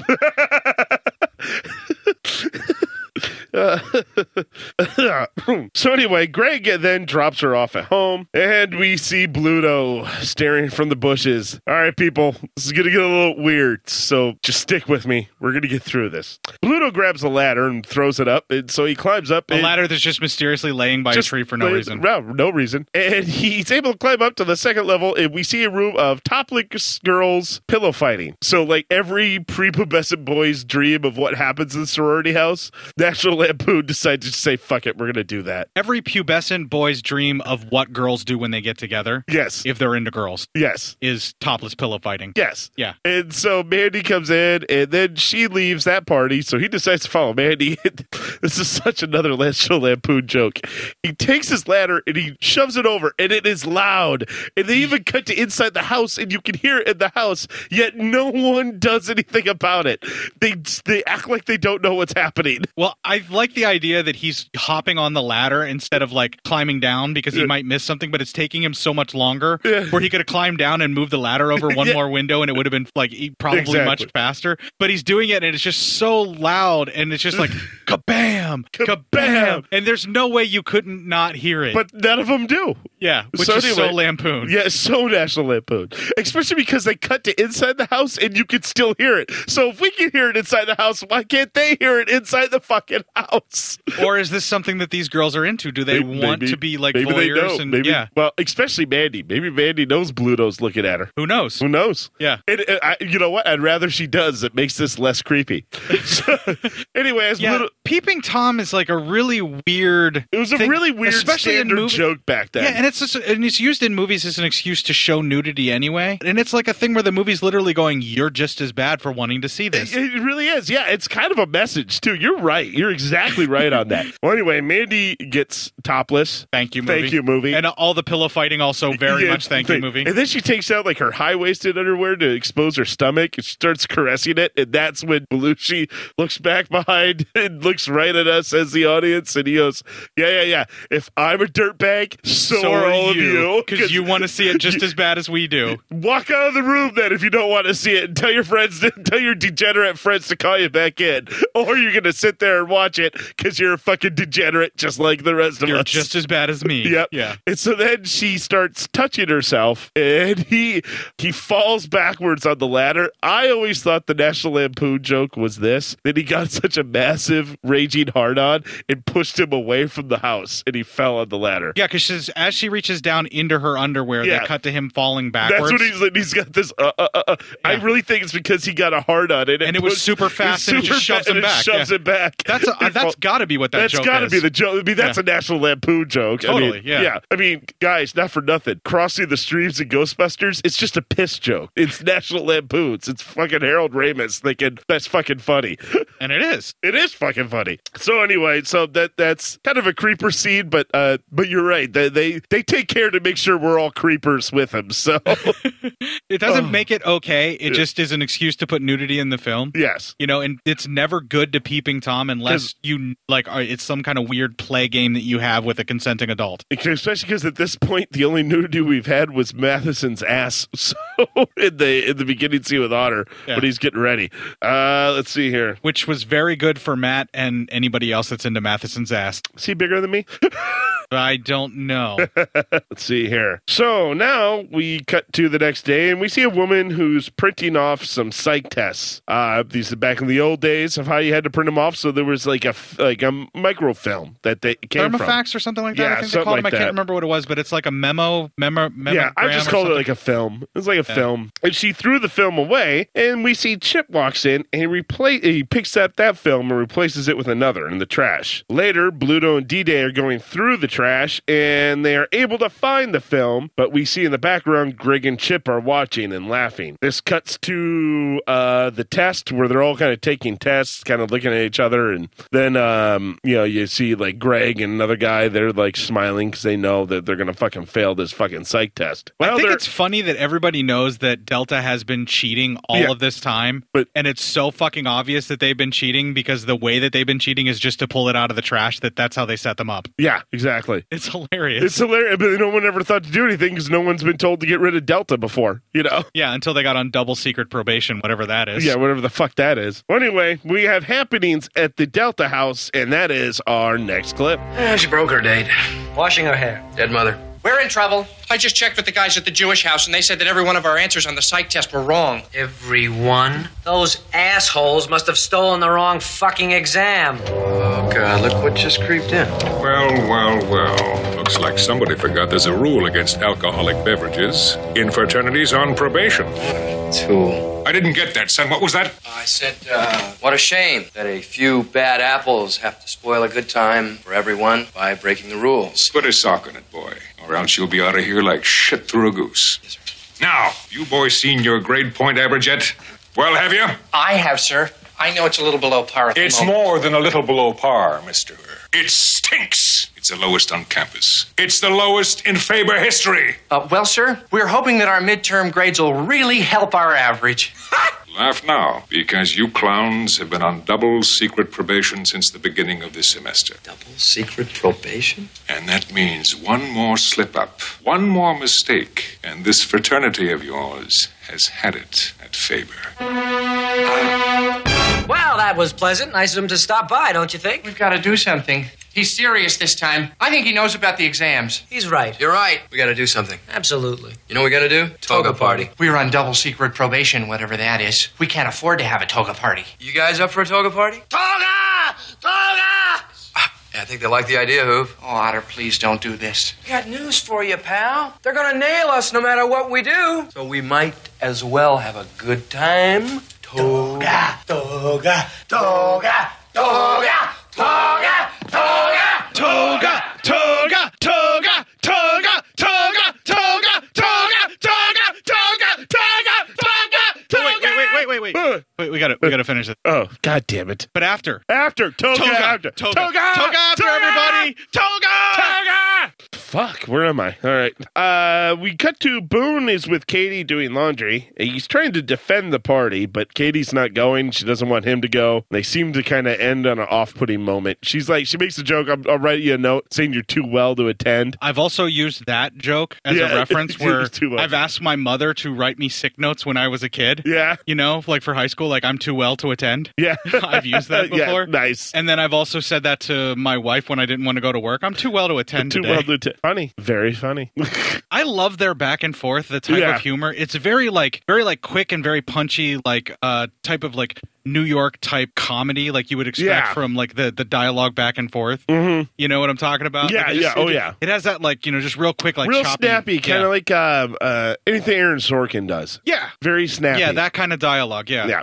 Anyway, Flounder has got his bro's car for the weekend. He's going to go ahead and go pick up his girlfriend in it. But first, they got to drive for the Food King. Food King! Food King! Food King! Got to get to the Food King! This sequence doesn't really need to be in the film other than for meeting one character. Yes. Or two characters. Anyway, they kind of have some arbitrarily just fucking around in the grocery store where Otter meets an older woman and starts hitting on her, and this older woman ends up being the dean's wife. Mrs. Dean Wormer. Marion Wormer. Yeah. I sampled this movie in one of my very first band. Yeah. We had a song called Sensuous, and her saying people are sensuous. Yeah. I used at the start of the song. Yeah, cucumbers are sensual. People are sensuous. Yeah. Sensual. That's what I meant. I just fucking love that. For some reason, I always make sure that. And yeah. And I do love, and I want to go over it real quick. I love the sequence where Otter is tossing shit at Flounder. Yeah. And like he's just catching all this stuff like amazingly. Yeah, I don't and like know holding on to it like how with one he's hand. doing all that. Yeah, that had to be one of his stupid skills too. It must be like I can catch anything you throw at me.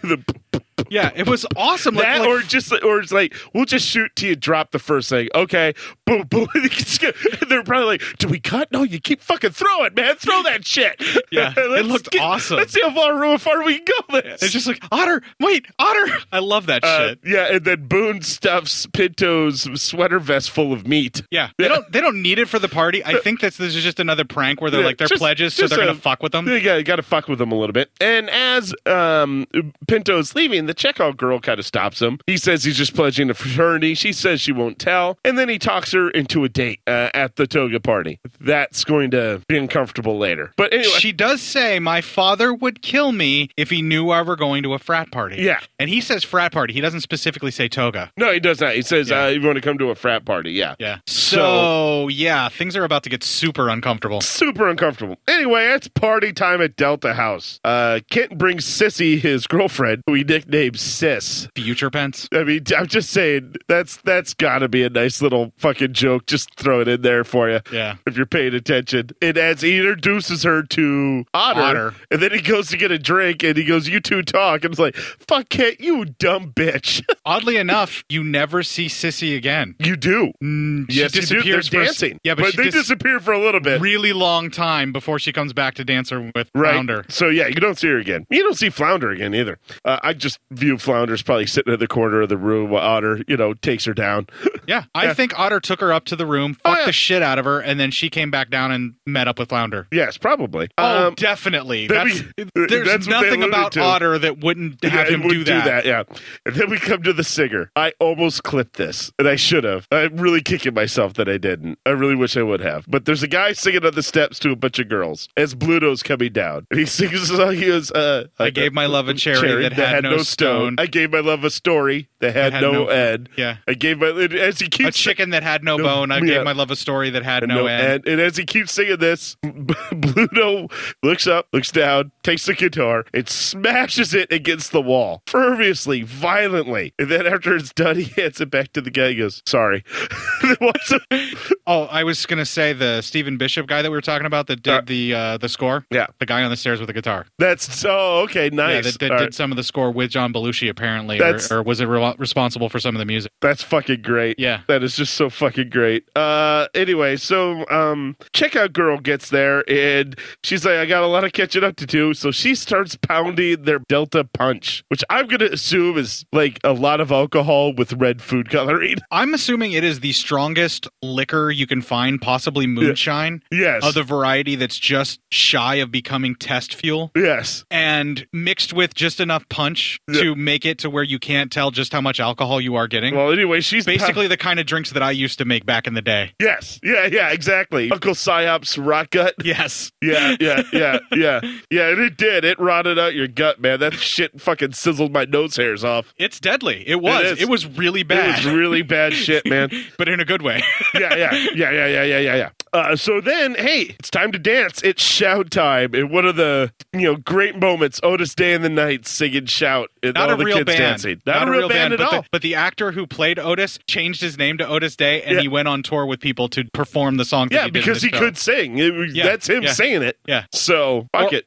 Well, anyway, whoever he was, the guy who performed the songs, ended up changing his name to Otis Day just so he could go on tour. Yes, and do for stuff. How big this movie got. Yeah, which is kind of a weird thing that happens in comedies when you have not necessarily joke bands, but not real bands performing songs for these kind of sequences. Yeah, they end up getting an entire career out of them. Yeah, exactly. Well, anyway, it's a great moment. This is the next time you see Kent and Sissy. They're getting beard poured all over them while they're dancing. Everyone's having fun. Everyone's having a great time. She doesn't want to dance because her crotch hurts from all the shit that Otter just did to her. Oh, no, she wants to dance. Maybe she's trying to work out all the shit Otter did to her. Or drop off all the shit Otter dropped on her. Yeah, right. Yeah. Anyway, we then cut to a car bashing right into the front of the house. And it's not just the front of the house, but she hits like 3 cars and then the house. Yeah, it seems to be a very intoxicated Mrs. Wormer. Just how Matt likes him. Yeah, right. Yeah, she is hammered as the day is long. So anyway, she walks in, and then we cut to Pinto looking like he's about to get some. He gets up into Hoover's room, and as she's starting to take off her bra and she's on top of him, she passes out, leaving him with hands full of tissues and a bra. And if you look as she's undoing the bra, the tissue paper thing, it's actually kind of obvious. Yeah. That the tissue paper is there. Yeah. And that joke is okay. That joke's funny. That joke's kind of funny. Then we see her topless. And you think right now, hey, thank you, movie, kind of. You, but that's going to change real fucking soon. Not real fucking soon, but in about another 35 minutes. But the reason that you can say thank you, movie, this is an actual legal age actress. Yeah, the actress herself has got to be of legal age for them She's to be able to the same do actress, I believe, who played the main female character, girlfriend in Caddyshack. Yeah, the Irish girl. Just she put an Irish accent on it. A very bad Irish accent. A very bad one, yeah. And cut her hair and dyed it black. Yeah, Danny's girlfriend from Caddyshack, yeah. But anyway, yeah. But you can still thank you, movie. But if you go into the movie realm and you thank the movie, you've made a poor choice. You're doing some Epstein shit. Can you have a seat over here, please? Chris Hansen. Yeah, Chris Hansen shows to up. Catch a Predator. Yeah. You want to have a seat over here, please? So you brought Punch, huh? Toga party, eh? Let's see here. All right. So anyway, so then he has a inner convo with his angel and devil. They both, the devil's telling him to grab the Major League or the Wazoos, and he says, "Grab her ass, suck her tits." Yeah. And he says, "Fuck her, grab her ass, suck her tits." Fuck her. Yeah, and while he the just keeps angel's doing it. telling him to be nice and not do that. Don't Something take about him to- I'm shocked at you, Lawrence. If you lay one finger on that girl, you will never forgive yourself, or something along those lines. And Pinto does the right thing, and sort of. Well, how about this? He doesn't rape her. Yeah, he doesn't sexually assault her, but he does. The way he doesn't sexually assault her is the wrong way. It's fucking wrong. But okay. Anyway, the angel says he's proud. The devil drops a homophobic slur, and then that's over. That's the same actor who plays Pinto. Yeah, on both the angel and the devil. Yeah. And then while all this is happening, it's cut in and out with Otter pretty much setting up his room to nail the dean's wife, who is now just in some lingerie. And not bad, Mrs. Wormer. Not bad. Mrs. Wormer's keeping it tight. Yeah, she's keeping that shit tight. Whatever estrogen pills the doctor has her on to try and counteract that menopause is working okay for Mrs. Wormer. Fucking, I know P90X isn't a thing, but it looks like it's a thing. That's not a thing. It's not a thing at this then. time, Not at no. that time. No, you're right, but it looked like it's a thing. Yeah. It's a thing. Thank you, David. Thank you. I do have to comment, though. I love where she's taking off her coat and she hands it to him. He puts it on a hanger, and he's so blasted he can't even get it on the rod in his just room. drops He it. drops it, and then they repeat the same thing for her dress. So he very cautiously, very calmly, very nicely goes to hang this stuff up. It's just he's so fucking lit, he can't do it, and he also can't even get a single thing of ice into the cup. Yeah, when he's trying to be He's smooth. popping up, boom, boom, boom, boom.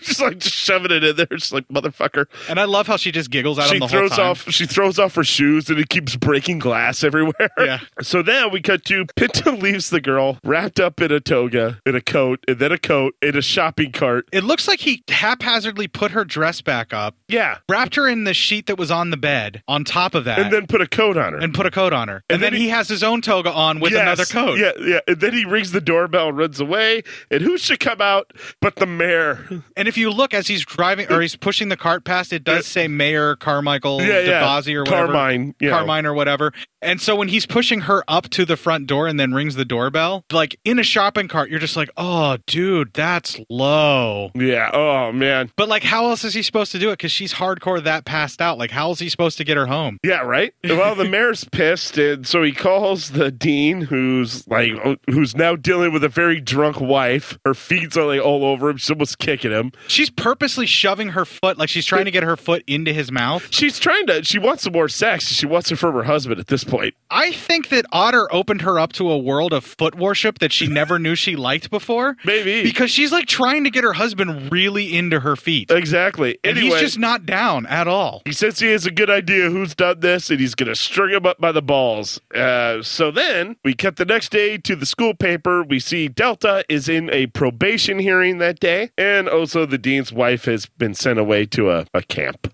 Like a relaxation or Yeah, something but like it's that. a rehab. Yeah. He sent her to rehab. Bitch went to Betty Ford. Yeah, bitch went to Betty Ford. Anyway, Babs is laying some groundwork with Greg. You know, she's like reading, you know, they read that. They go, I bet it was that Eric Stratton. You'd be surprised who he had. The girls that he's had, yeah. Very surprised. Yeah. She's laying some groundwork there. Katie and Boone are talking. Katie's almost sorry she missed it. Boone says, buy me a dinner tonight. She says, can't, busy. And she leaves. And he's like, busy tonight? And so some problems there. But now it's hearing time. And of course, that's our next clip. Fucking better have been. Please take your seats. This meeting of the Disciplinary Council will now come to order. We'll waive minutes and proceed directly with charges against Delta Tau Chi. Sergeant at Arms. The following charges are brought. First, that the Delta House did knowingly violate the rules governing pledge recruitment by serving alcohol to freshmen during pledge week and after established drinking hours. I'd like to address these charges one at a time, if I may. You'll get your chance, smart guy. Now get on with it. Second, that for the 5th consecutive semester, Delta has achieved a deficient aggregate grade point average. Well, half the houses on campus didn't make grades last year. You will speak when you're told to speak and not before. Read. Third, that the Delta fraternity routinely provided dangerous narcotic diet pills to its members during... That's not true! Not another word. During midterm examination week. And, most recently, that a Roman toga party was held, from which we have received 24 reports of individual acts of perversion so profound and disgusting that decorum prohibits listing them here. These are the charges as recorded this day, 15 November 1962. Faithfully submitted, Douglas C. Niedermeyer, Sergeant at Arms. Well done. Robert Hoover will speak on behalf of Delta House. I don't think you can fully judge a fraternity without looking at the positive qualities of the people in it. The Delta House has a long tradition of existence to its members and to the community at large. I think we've heard enough, Mr. Chairman. I was told I'd have a chance to... That's enough. The court will now render a decision. Well, look, you said I could speak. He said that's it! Are you deaf? Let's finish this damn thing. Blowjob! Blowjob! Blowjob!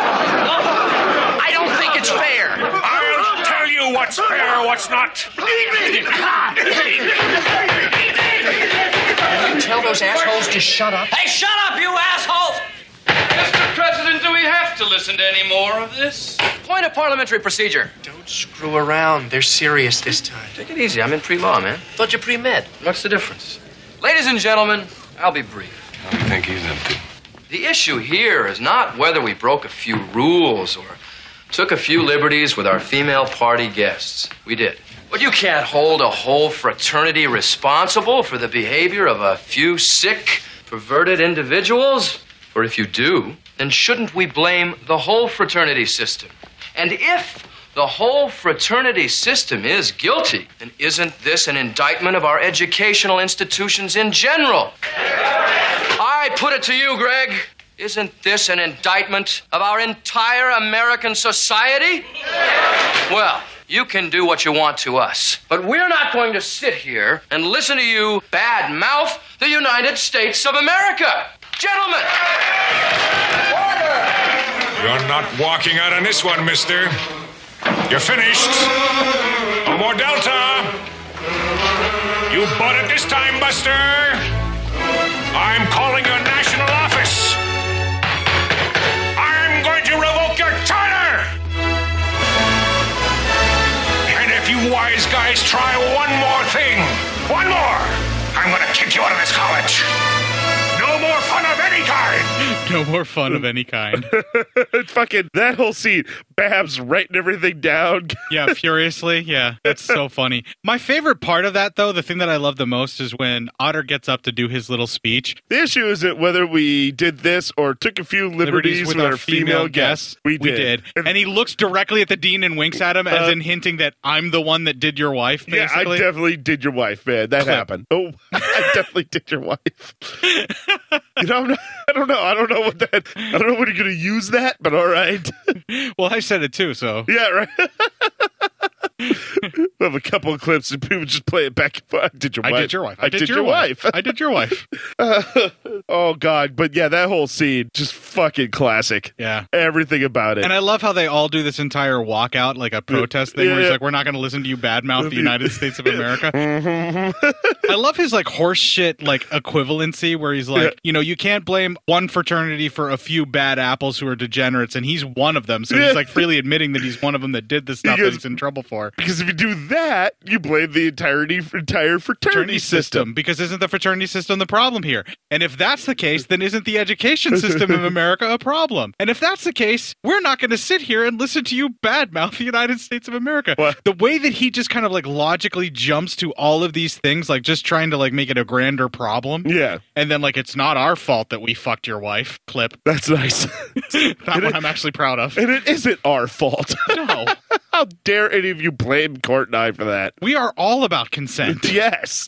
And so, and then I love when they're listing off the charges and Bluto, and Belushi's face is like, a Roman toga party was held with acts so disgusting and so perverted that decorum requests we not label them here or list them here. And the whole while Belushi's all proud of it, like and all the stuff that they did is really not that bad. There's just a few things. Yeah. But like the party itself is like kind of tame compared to some of the ones that I've been to. Exactly. Well, then again, we didn't get to see everything. Who knows? No. Yeah. Who knows what was going on? I mean, listen, for some reason, Bluto threw mustard all over himself at this party. Yeah. So who knows what the fuck was going on? That's the kind of party that you put your dick in the mashed potatoes. That is the exact kind of party where you put your dick in the mashed potatoes. This might be why we don't get invited to Thanksgiving dinners anymore. Absolutely. Yeah. We keep putting our dick in the mashed potatoes. Clip. And we pluralized that one too. All right. So the house, however, the dean made good on his word. Their charter was revoked and the house is being dismantled. They're even taking the stuff they didn't steal, according to Hoover. We see a cow getting pulled out. They took the bar. They took the whole fucking bar. Yeah. And Otter shows up just in time to grab a bottle of Jack Daniels, throw it to Bluto, and Bluto proceeds to chug it. And one of the most iconic scenes in movies is him chugging that fucking... When all the bottles fall and break and he has that shocked, horrified look with the sweater that says college, I had that as a poster in my room for like ever. Yeah, everyone did. Yeah. That picture of Belushi wearing a shirt that says college is fucking everywhere. That like terrified look of after all the bottles break. Yeah, that one, and also there's one where he just kind of has like a puzzled look in his face. Yeah. Like he's almost staring off into the distance or something. There's another poster like that. Yeah. But fuck, how iconic is that? I mean, that is shit that's still on college walls probably to this day. Yeah, where he's like yelling like in horrified terror at all the alcohol that got broke. Like that wailing scream of grief is so fucking funny. It's fucking perfect for his character too. Anyway, so they say, well, good Lord, what are we going to do now? And Boone and Otter both agree, road trip. So they're going to take Ked's bro's car, and as they're getting in, they're going to get girls from this girls' college that's just down the road. Oh, this is so fucking scummy. This is so fucking scummy. This is where Otter definitely crosses several lines. But so do the rest of them. They're no better. No. They're complacent in this. No, but like it's Otter's plan and they're just going along with it. Yeah. But it is so fucking wrong. Watching this movie like this time around, this sequence, I'm like, oh, Jesus Christ. Is it wrong that I find it funny though? It's funny because of how fucking horrible it is. I thought it was even like the first time I ever watched this movie. So decades upon decades ago. First time I ever watched this movie. And that was even a different time than today. Yeah. And even I still thought, I'm like, oh, I don't know. That's pretty fucking dirtbag-ish, man. Jesus Christ. I don't think that even in the time that this movie was supposed to take place, that they were supposed to be like, this was supposed to be an okay thing. I think that was, they were supposed to be like, he's going to be dirtbags here. Sorry. Yeah, like I think they're supposed to be, like you're basically rooting essentially for the bad guys, more or less. You kind of are. Yeah. There's really no good guys in this. No, everybody's horrible in this movie. This is a heel program. Well, maybe Flounder at best. Yeah, and for the most part, Boone is sort of, but still he's a scumbag. But then it's Karen Allen, but then she does shit that's horrible too. Yeah. I mean, like, yeah, it's a heel program. Like Flounder, but then not really. Flounder's kind of a Flounder at this point's a tweener.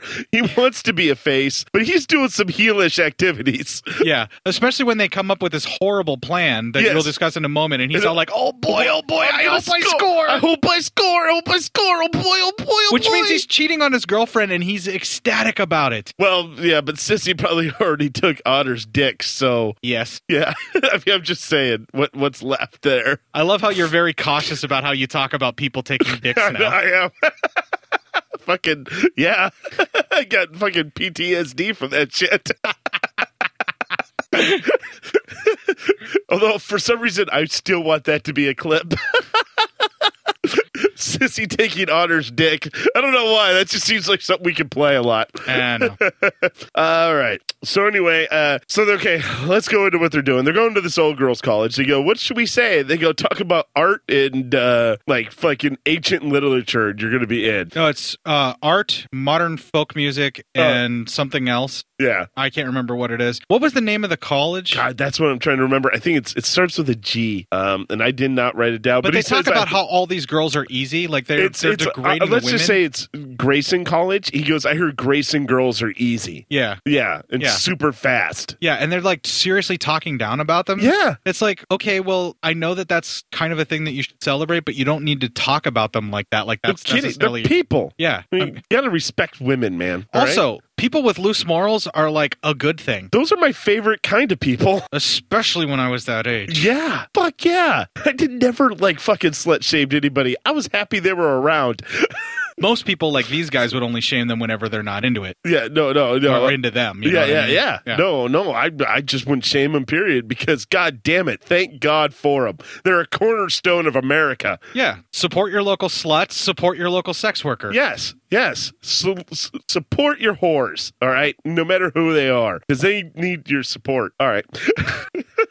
Anyway, they get there, and before they get there, they ask, are you sure we have dates? And Otter says, yes. What's this girl's name again? And Boone said, Fawn Leibowitz, and hands him a paper. We still don't know what this means yet. So fucking scummy. So Otter gets there, and he goes, hi, I'm looking for Fawn Leibowitz. He's at the front desk. And she says, oh, who are you? And he goes, I'm her boyfriend. And she goes, hold on. And he goes, is she coming down? She goes, her roommate's coming down. Fawn's not here. And then she stops again. So the girl comes down. She goes, I didn't even know Fawn had a boyfriend. Well, I'm actually her fiance. And that really takes her back. And he goes, well, we're engaged to be engaged. One of those fucking things. Yeah. And they sit down, and she tells him Fawn died in a kiln explosion, and hands him the paper. Then he does the most fucked up thing. He goes, she just said she was going to make me a pot last week. I just talked to her last week. She said she's going to make me a pot. Yeah. And then he sits down, acts like he's devastated, and uses this false fucking grief to manipulate Fawn's roommate, who is probably in mourning from losing someone who is probably a friend of hers. You know, when you put it like this, you're sucking the joy out of it. Yeah, exactly, because it's fucking horrible. It's so fucking rotten. Oh. At my worst, Matt. Yeah. At my worst. Yeah. I would have only done this maybe once. And at my worst, Court, at my worst, I only would have hung out with you once for it. To watch it. No, this is so, it.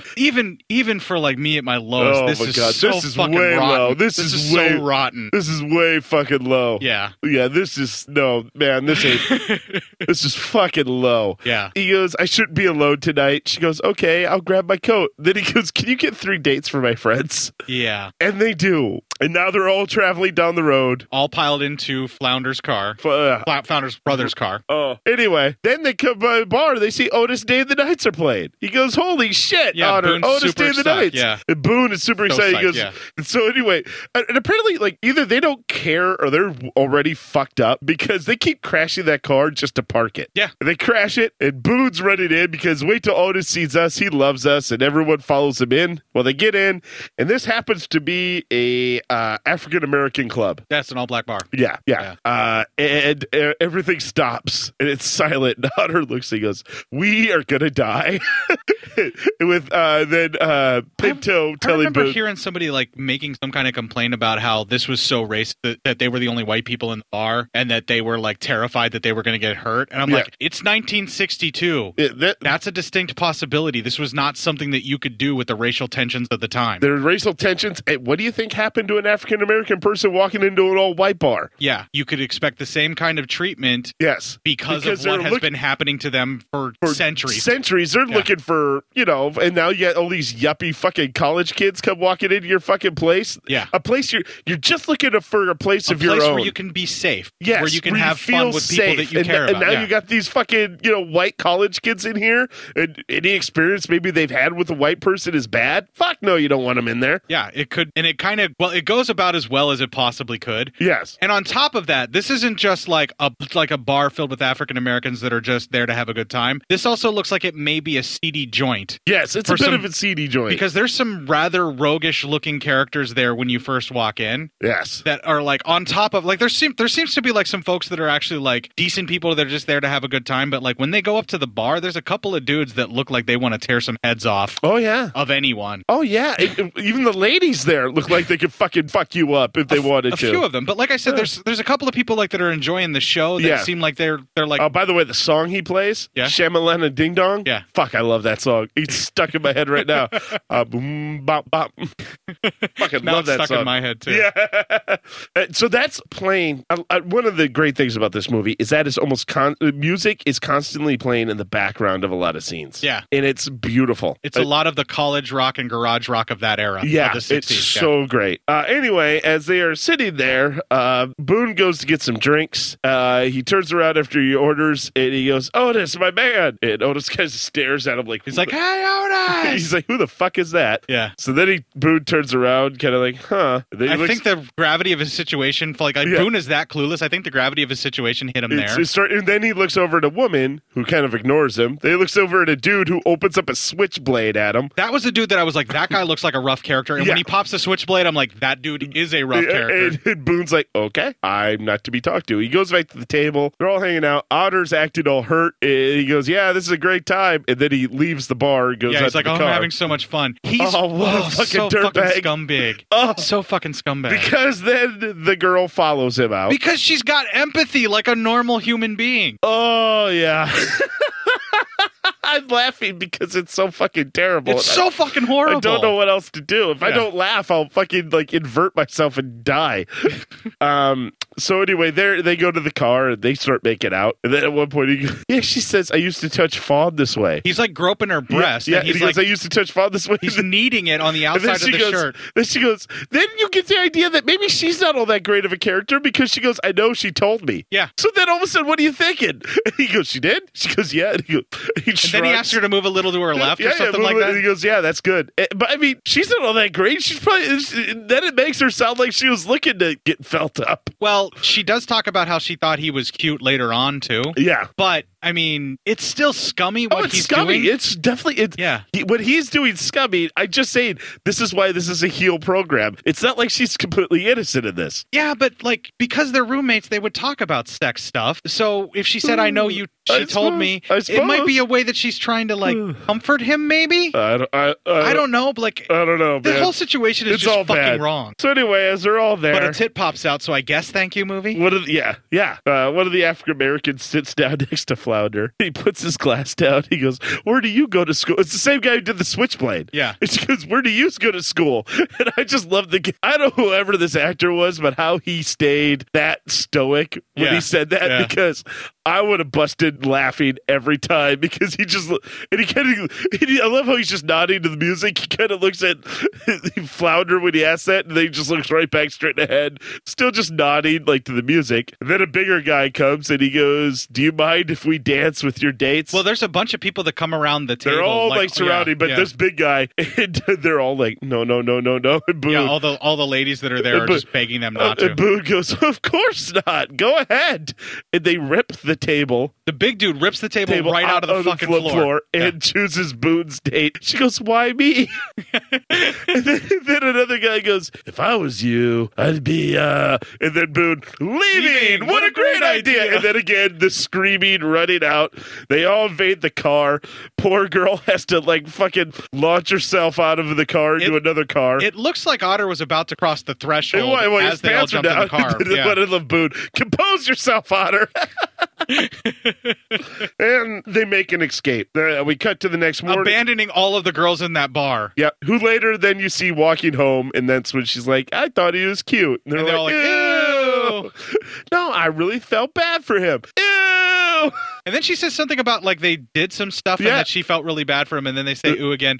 And you see that they make it all safely home, and given the way that they're reacting, that they're talking, it looks like these ladies actually had a really nice time. I think they had a great time. I would assume that all of those guys treated them very gentlemanly. Yeah, and were very it seems kind that way. them. None of them were disheveled. None of them were messed up. Yeah. They just danced. Yeah, even though the one rough character pulled a switchblade on Boone, it turns out maybe he was actually very kind to ladies because they come home and they seem perfectly fine. Yeah, right? Yeah. Well, anyway, we cut to the next morning, and they've stopped for food, and Boone's trying to call Katie, but she's not at home. He doesn't know what's wrong, but it's 6 a.m. Where could she be? At this point, Flounder puts his arms around both the guys and go, "Women, can't live with them, can't live without them, huh?" And they both stare at him until he just slinks back into his seat. Yeah, poor Flounder. He really is just trying to, like, connect with people, and no one wants anything to do with him until he gets the car. Then we cut to the Omega house, where they're building a float, and that's our next clip. Hey, you know where Mandy is? She was supposed to come over to help make tea. Sure don't, Greg. Well, she said she was just gonna wash her hair. That's typical. Just when we're doing something important. Greg, I hate to see her make such a chump out of you. What are you saying? I'm saying that Mandy and Eric Stratton are having an affair. But I love you, Greg. That's why I had to tell you. Babs, I want you to do something for me. I love the look on Babs' face right after he says that. Like, really? See, even fucking Babs is a total scumbag because she's been trying to break up Mandy and fucking and now Greg she forever. completely lied about it, about an affair. Yeah, I mean, like, she knows that she probably knows that Babs slept with him, but Mandy slept with him, but it was before she started dating Greg. Possibly. Well, okay. How about this? She doesn't know shit right now, so she's definitely lying. Yeah, whatever is happening, regardless of when Otter and Mandy hooked up, Babs is fucking telling a lie that she's not. She probably really was washing her hair, but she's trying to make it sound like she's off fucking Otter. Yeah, exactly. Well, anyway, the guys bust into the garage at the Delta house.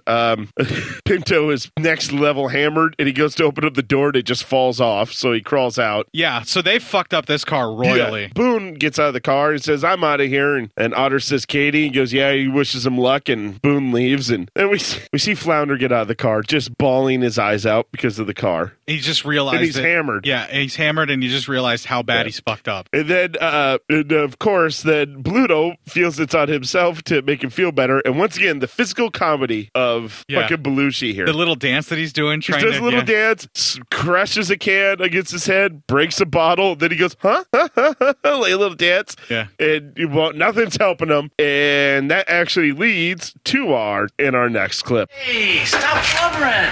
When I get through with this thing, you won't even recognize it. Hey, come on, Flounder. You can't spend your whole life worrying about your mistakes. You fucked up. You trusted us. Hey, make the best of it. Maybe we can help you. That's easy for you to say.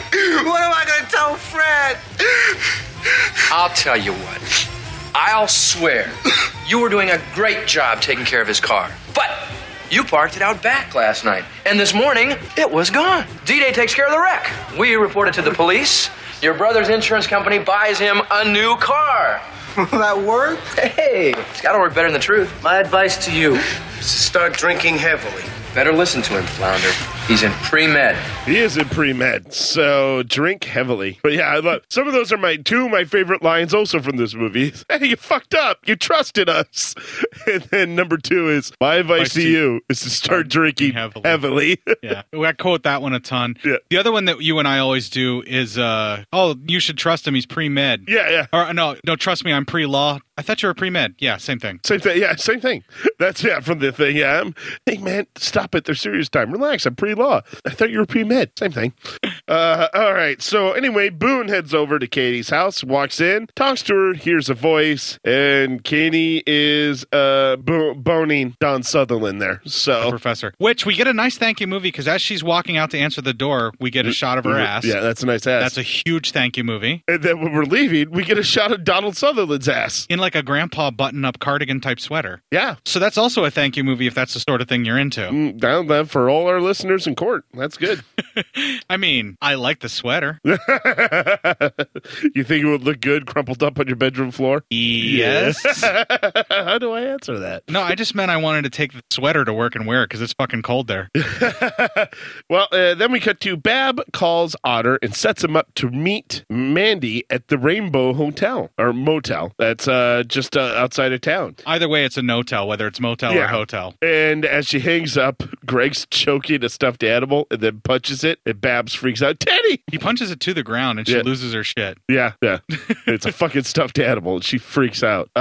We cut to the dean getting the Delta's grades, and he's very happy, so that can't be good. Then we cut to Otter showed up and goes, hey, it's Mr. Thoughtful with a dozen roses for you. Walks in, and there's a bunch of Delta guys, and he starts counting it out, and he goes, well, some of you boys are going to have to share. And then he starts getting his ass kicked. Yeah, they beat the living fuck out of him. Yeah. And now, one of the greatest moments in all of cinema. The dean meets with the Delta members in our next clip. Where are the other two? Stratton and Schoenstein? We looked everywhere, sir, but... Never mind. It doesn't matter. You gentlemen seen your midterm grades yet? Well, they're not posted yet, sir. I've seen them. Mr. Kroger, 2 C's, 2 D's, and an F. That's a 1.2 grade average. Congratulations, Kroger. You're at the top of the Delta Pledge class. Mr. Dorfman. Hello. 0.2. Fat, drunk, and stupid is no way to go through life, son. Mr. Hoover, president of Delta House. 1.6. 4 C's and an F. A fine example you set. Daniel Simpson Day has no grade point average. All courses incomplete. Mr. Blutarski. 0.0. Now I want you to tell Mrs. Stratton and Mr. Schoenstein exactly what I'm about to tell you now. What's that, sir? You're out. Finished at Faber, expelled. I want you off this campus at 9 o'clock Monday morning. And I'm sure you'll be happy to know that I have notified your local draft boards and told them that you are now all eligible for military service. Well, out with it. Had to leave the sound effect. Yeah, you have to. Had to. It's still one of the greatest times in movies. Belushi, when he goes Mr. Blue and he sees him, Belushi wasn't supposed to have things hanging out of his nose. Oh, yeah? He did that just on his own, standing there. Just quickly? And the guy who plays Dean Wormer wasn't looking at him when he was doing it because he was, doing the scene. And so when he looks up, it's only supposed to be Mr. Blutarski. And when he looks up and he sees it, he goes, Mr. Blue. And the reason he does that, it fucked him up. Yeah. It fucked him up. He's trying to hold it in laughter. And he's a good enough actor that he was able to stay angry, Mr. Blutar. And it makes it one of the most classic scenes in movie. Yeah. And then 0.0. I mean, just fucking shit. He failed everything. Yeah. I love D-Days where he's like all incompletes. Yep. So D-Day's clearly not even showing up to classes at all. He showed up maybe one day and that was it. Yeah. To get incomplete like that. Yeah. D-Day's he's going to be a rambler, man. Yeah. But I mean, that scene is just fucking great. Yeah. I still love Kroger. Congratulations, Kroger. You're the top of the Delta Pledge class. And then Blutarski, he goes, good job. Like he's like actually proud of him. Like, good job, man. You did good. Yeah. And I like that Hoover's was only like 1 point below Kroger's, where like Pinto got like a 1.7, and I think Hoover gets a 1.6. Yeah, Hoover had 4 C's and an F. Yeah. So he was averaged out. The psych test fucked him up. Yeah. Everything, because he didn't think he had to study. That psych test really fucked him all. Yeah. Well, and that's basically how I got through high school, was I literally did anything I had to just get a C to get out. Yeah. That was it. Yeah, that's kind of what happened to me in high school. Except for English. Yeah. I couldn't help it.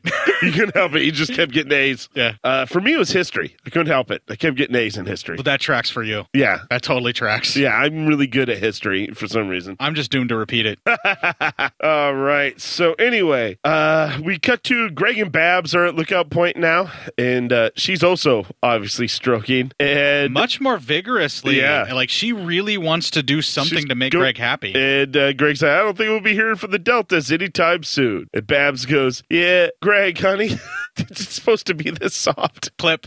Yeah, it's just great, though. Which points out that maybe, just maybe, when she said, is anything happening, whenever Mandy was doing it with the glove on, just maybe he wasn't even getting hard and she was trying to say, is anything happening? So maybe he's been impotent this entire time? I think so. Which explains why he's so pissed at the guys in the Delta House. That's what I'm saying. I think Greg's impotent. At best, he's just impotent, and that's what makes him a raging asshole. And at worst, he's closeted, and that's why he's impotent, because he can't get it on with girls. And it's not worse that he's a homosexual. That's not so it's bad. No. But he's an asshole about keeping it a secret. Well, what I'm saying is, like, for him, emotional turmoil-wise, at best, he's only impotent. Yeah. At worst, emotional turmoil-wise, he can't come to terms with the fact that he's not living his truth. Yeah, that he's closeted and he's, like, really conflicted and he can't deal with who he is as a person, and he's just basically lashing out at everybody else, and that's also why he's impotent when it comes to trying to be with girls. Because all he can do is talk about Otter while he's getting a hand job from girls. Yeah. Every scene. And the that's Deltas. happening. Oh, so he can talk about the Deltas. So all he can think about is dudes while he's getting his stuff, like, You would handled. think that would help him out. Kind of. Yeah, but it doesn't. No. So maybe he is just impotent. Possibly. And so he has to think about doing other things. with his Regardless life. of whatever he is, he's a fucking asshole. He is an asshole. Well, anyway, we cut to morning in the not the daytime, but actual just morning, like at a funeral in the Delta House, and that is our legendary final clip. Christ. 7 years of college down the drain. Might as well join the fucking Peace Corps. My mother's gonna kill me. I knew it. I knew it. I knew it. I knew it. Can't believe I threw up in front of Dean Wormer. Face it, Kent. You threw up on Dean Wormer. Jesus Christ, what happened? You look grotesque. Oh, some of the Omegas did a little dance on my face. Who was it? It was Greggy and Dougie and some of the other Hitler Youth. Why, what'd you do? I don't know. They're just animals, I guess. Looks like I missed something. Yeah, you did. We're all officially kicked out of school. Wormer just got our grades. They kicked us out of school?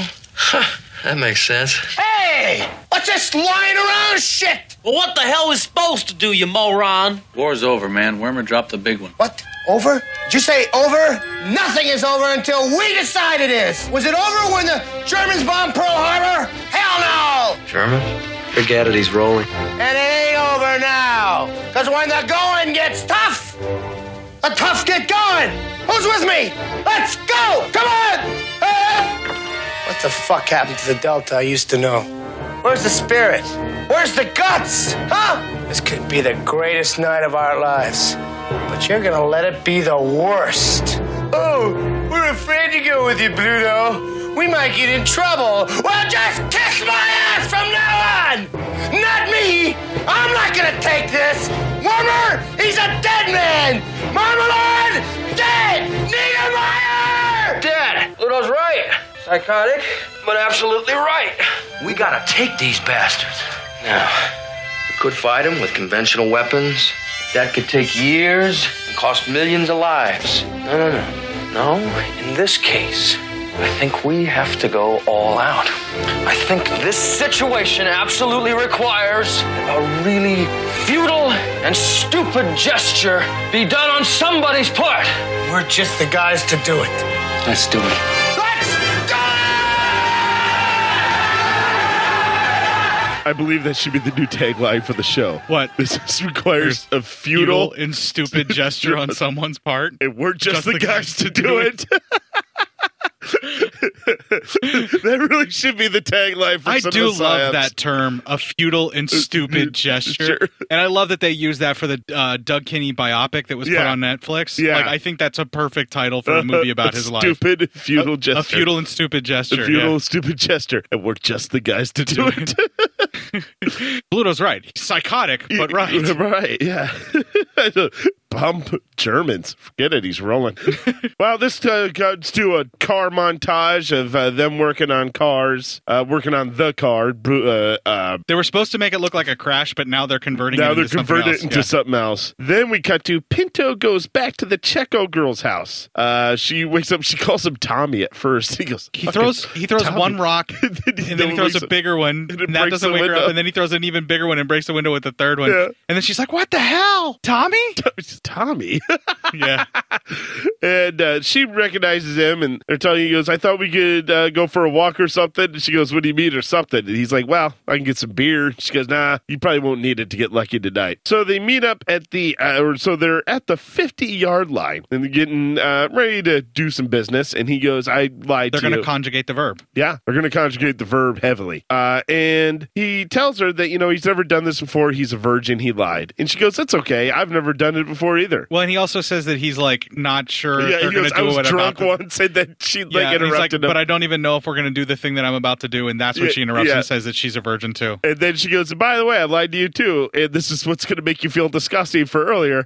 She's only 13. Yes, in which case he needs to get his fucking clothes back on, get out of that goddamn sleeping bag, and take that fucking girl home. You shake her hand and you run. No, don't even bother taking her home. You get your clothes on, you shake her hand, and then you run, and you don't stop running until you've run off all the breath in your body. You don't even shake her hand. Yeah, you wave. You just go, okay, and you back off with your hands in the air. Yeah, you pull your pants up first, though. And sometimes you think like, oh, it's a minor, and you think maybe their vision's based like a T-Rex on movement, so try to stay completely still and don't move. Not where I thought you were going to go with that. I got super excited, and then I was like super disappointed. Oh, where'd you think I was going to go with that? I don't know, but I was hoping it would be a really good clip that you would regret saying. Oh. No, this is fucking wrong. This is way wrong. The movie heavily implies that he goes for it anyway. He definitely went for it anyway. Yeah. Yeah, he went for it anyway. So here's where Boone goes from being an okay guy that you're kind of like, yeah, that's cool, to or like Pinto. Yeah, goes from being an okay guy that you're like, yeah, he's pretty cool. He's a shy, calm, decent dude, but he does this, and that makes him a piece of shit. He's worse now. Is he worse now than Honor? Yeah. Yeah, I would think so. Anyway, all right, so now we cut to, it's parade time. Hoover confiscates a kid's seat on top of a mailbox. He tells him to get off because that's government property. And while the kid's still looking, he hops up on it. Yep. And he hands somebody else this heavy-ass bag to get up there. That's awesome. I know. And then Katie shows up, and she's like, hey, where's Boone? And he's like, Katie, I don't think you want to be here. We all got expelled last night. And he told her pretty much, you'll be happy later if you're not here now.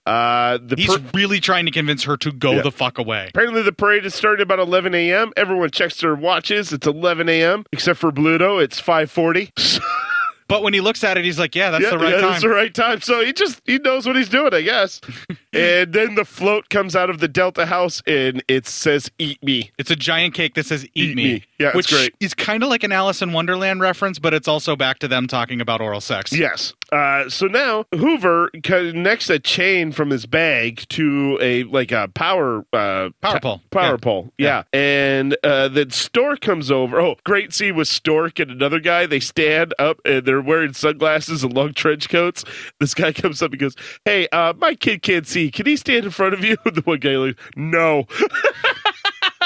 I fucking love it. That was awesome. And so Stork takes over the parade, or at least the marching band, by grabbing, pushing the leader out of the way and taking over. I forget what they're called. There's a special name for them, but they're like the person that keeps the pace, and that's what that pendulum thing that he swings around is for, and to direct them. And he leads the band down a dead-end alley. Which is absolutely hilarious. Fucking just great. They can't know to stop themselves. They keep marching into this wall. It's right. Awesome. That's the joke. That's what makes it so funny. I love it. Yeah. That is so National Lampoon and fucking humor. Just the most outrageous, ridiculous, dumb thing, but it's so perfect and funny. At this point, Hoover connects the other end of his chain to a float. The float stops. It breaks somewhat in half. The pole falls down. This is a bunny one, because this is the one where the girl dressed as a bunny. She flies up in the air through a curtain to this kid looking at a Playboy, and the girl lands on the bed next to him. He goes, thank you, God. See, that joke's okay. That joke's great. That tracks. That's great. Yeah, that's not funny bad. As shit. That's just funny. It's a little kid. what the fuck is he going to do? And I mean, if you are that kid looking at a Playboy and that happens... Yeah, you would think the same thing. You'd be like, Jesus has smiled upon me. Kind of. Yeah. I mean, like, I'm an atheist, and even I would be like, wait a minute. What did I do? Did I do something good, or what Are you just trying to convince me that maybe I should start following you then? Yeah. God's like, here you go, Court. That's one for you. Now will you believe in me? Now you believe? Yes, that's what it would take. That's what it would take. Throw a Playboy bunny through my window for me. Yeah, in the Playboy bunny outfit. That's negotiable. Negotiable? Oh, all right. Well, hey, whatever you need, buddy. Apparently an unconscious woman that I can have sex with. Clip. Anyway, God damn it. Yeah, you fucking went for that one. Swing for the fences, Court. That's what I always say. If I can't get you to say horrible shit, then it's going to have to be up to me. Got to do something to keep this show going. I think I'm starting to get really punch drunk here. This has become a marathon show. Yeah, 3 hours of recording so far. Fucking Jesus. Yeah. Anyway, the Delta float comes through and it starts ramming other floats, and that's when it rams into the two hands. Breaks the racial equality and one hand goes right through the store front window. Yeah. So, and that makes the mayor cringe, and he starts choking out. That's because it's his car dealership. It has his last name on it. And then Kent has bought in like 10,000 marbles, and now he's thrown them all at the ROTC, so they all slip and fall. I love how everybody is getting their own revenge, and it's all this super comical, like old school comedic clowning routines where they're getting their revenge for the most part. Yeah. Some of it gets kind of violent. Another on the Omega float. They are getting rocked about. The girls are all dressed like Jackie O. And then Mandy tries to grab hold of Babs and rips off all of Babs' clothes, so she's just in her underwear and she goes running off. Now they're launching smoke bombs. Kevin Bacon standing there telling everyone to please remain calm. One of the best fucking GIF memes you're gonna find out there. Yeah. All is well. Remain calm. All is well. All is well. Yeah. There's more destruction, everything. Then we cut to in the car, and D-Day says time to cut the cake. They cut a rope, and the float part all kind of dissipates, and out comes the Deathmobile with the head of Faber, the statue, as a hood ornament. The hood ornament. Yeah. I love the sort of makeshift low-budget tank that they made by cutting up the car and re-welding it. Exactly. Bluto hops out dressed as a pirate. That makes Werber go, oh my God. And then Bluto starts, climbing fucking buildings. Yeah, I love how he knocks over all the ROTC guys when he jumps out like a pirate. Yeah. And then he does all this swashbuckling stuff where he's climbing up the side. And Belushi actually did that shit, no problem. He was climbing up shit.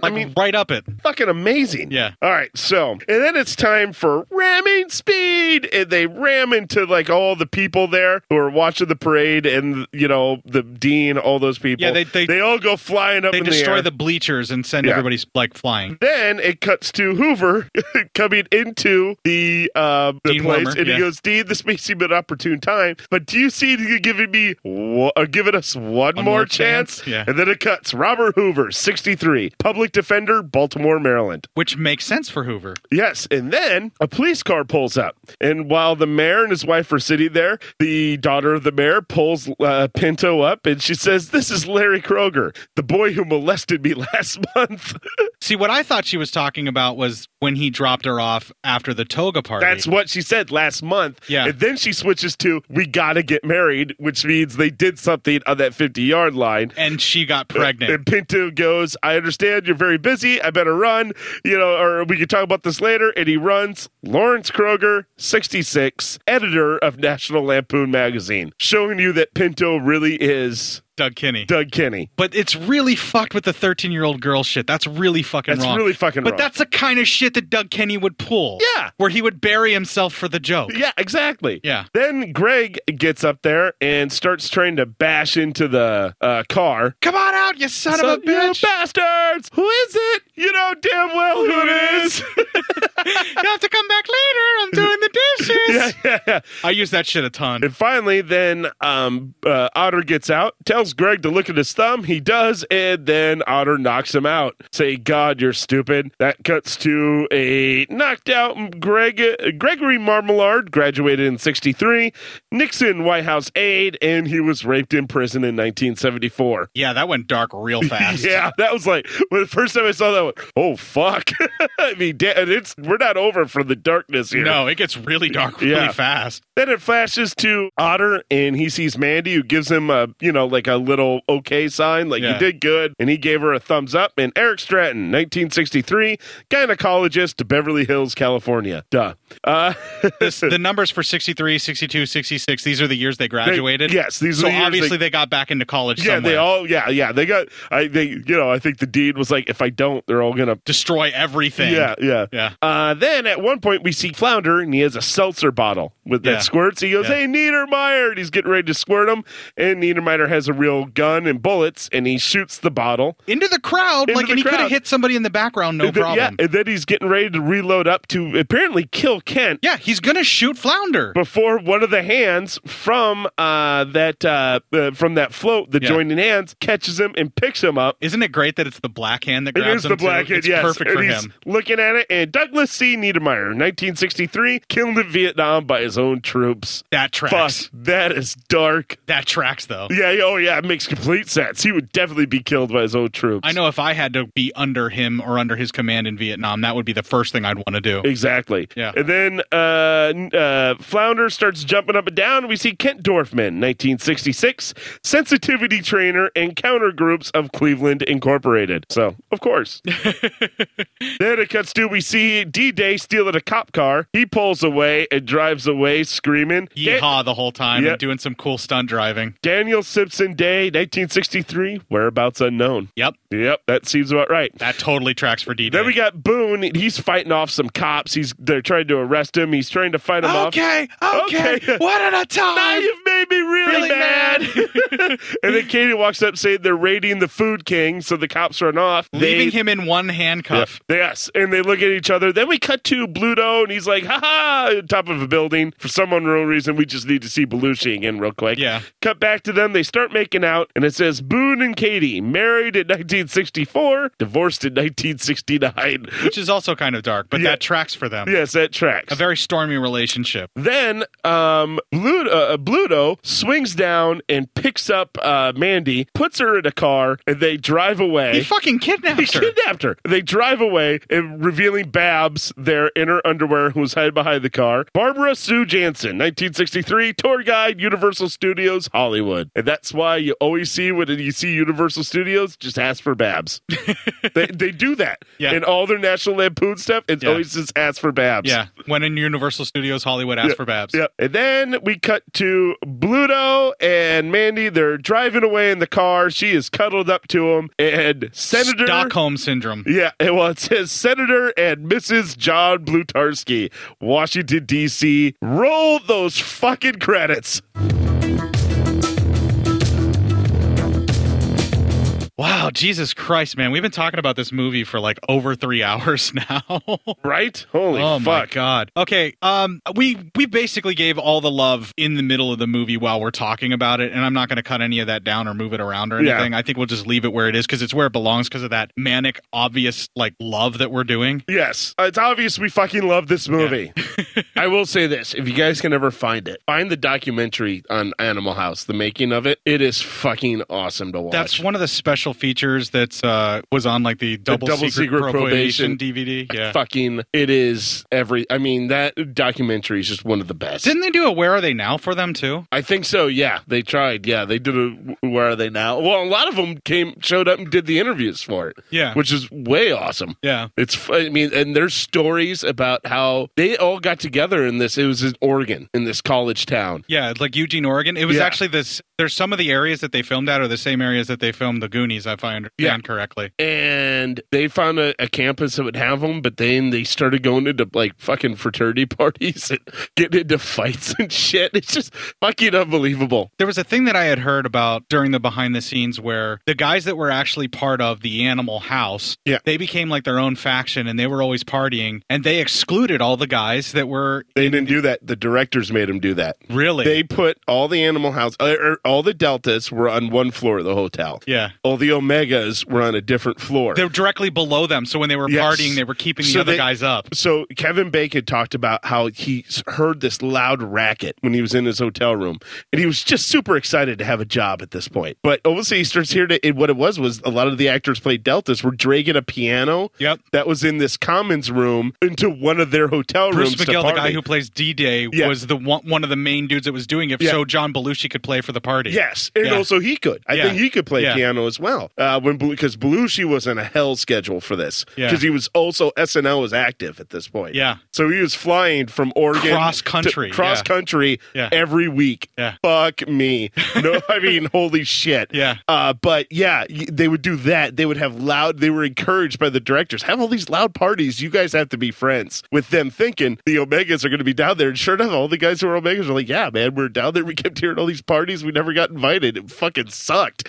And it created that fucking rivalry that they wanted. There was a natural rivalry on set already. Yeah. And it's just fucking brilliant. Yeah. Oh, God. All right. The things that Landis will pull to get a movie made, like Killing Children and Vic Morrow. Yeah.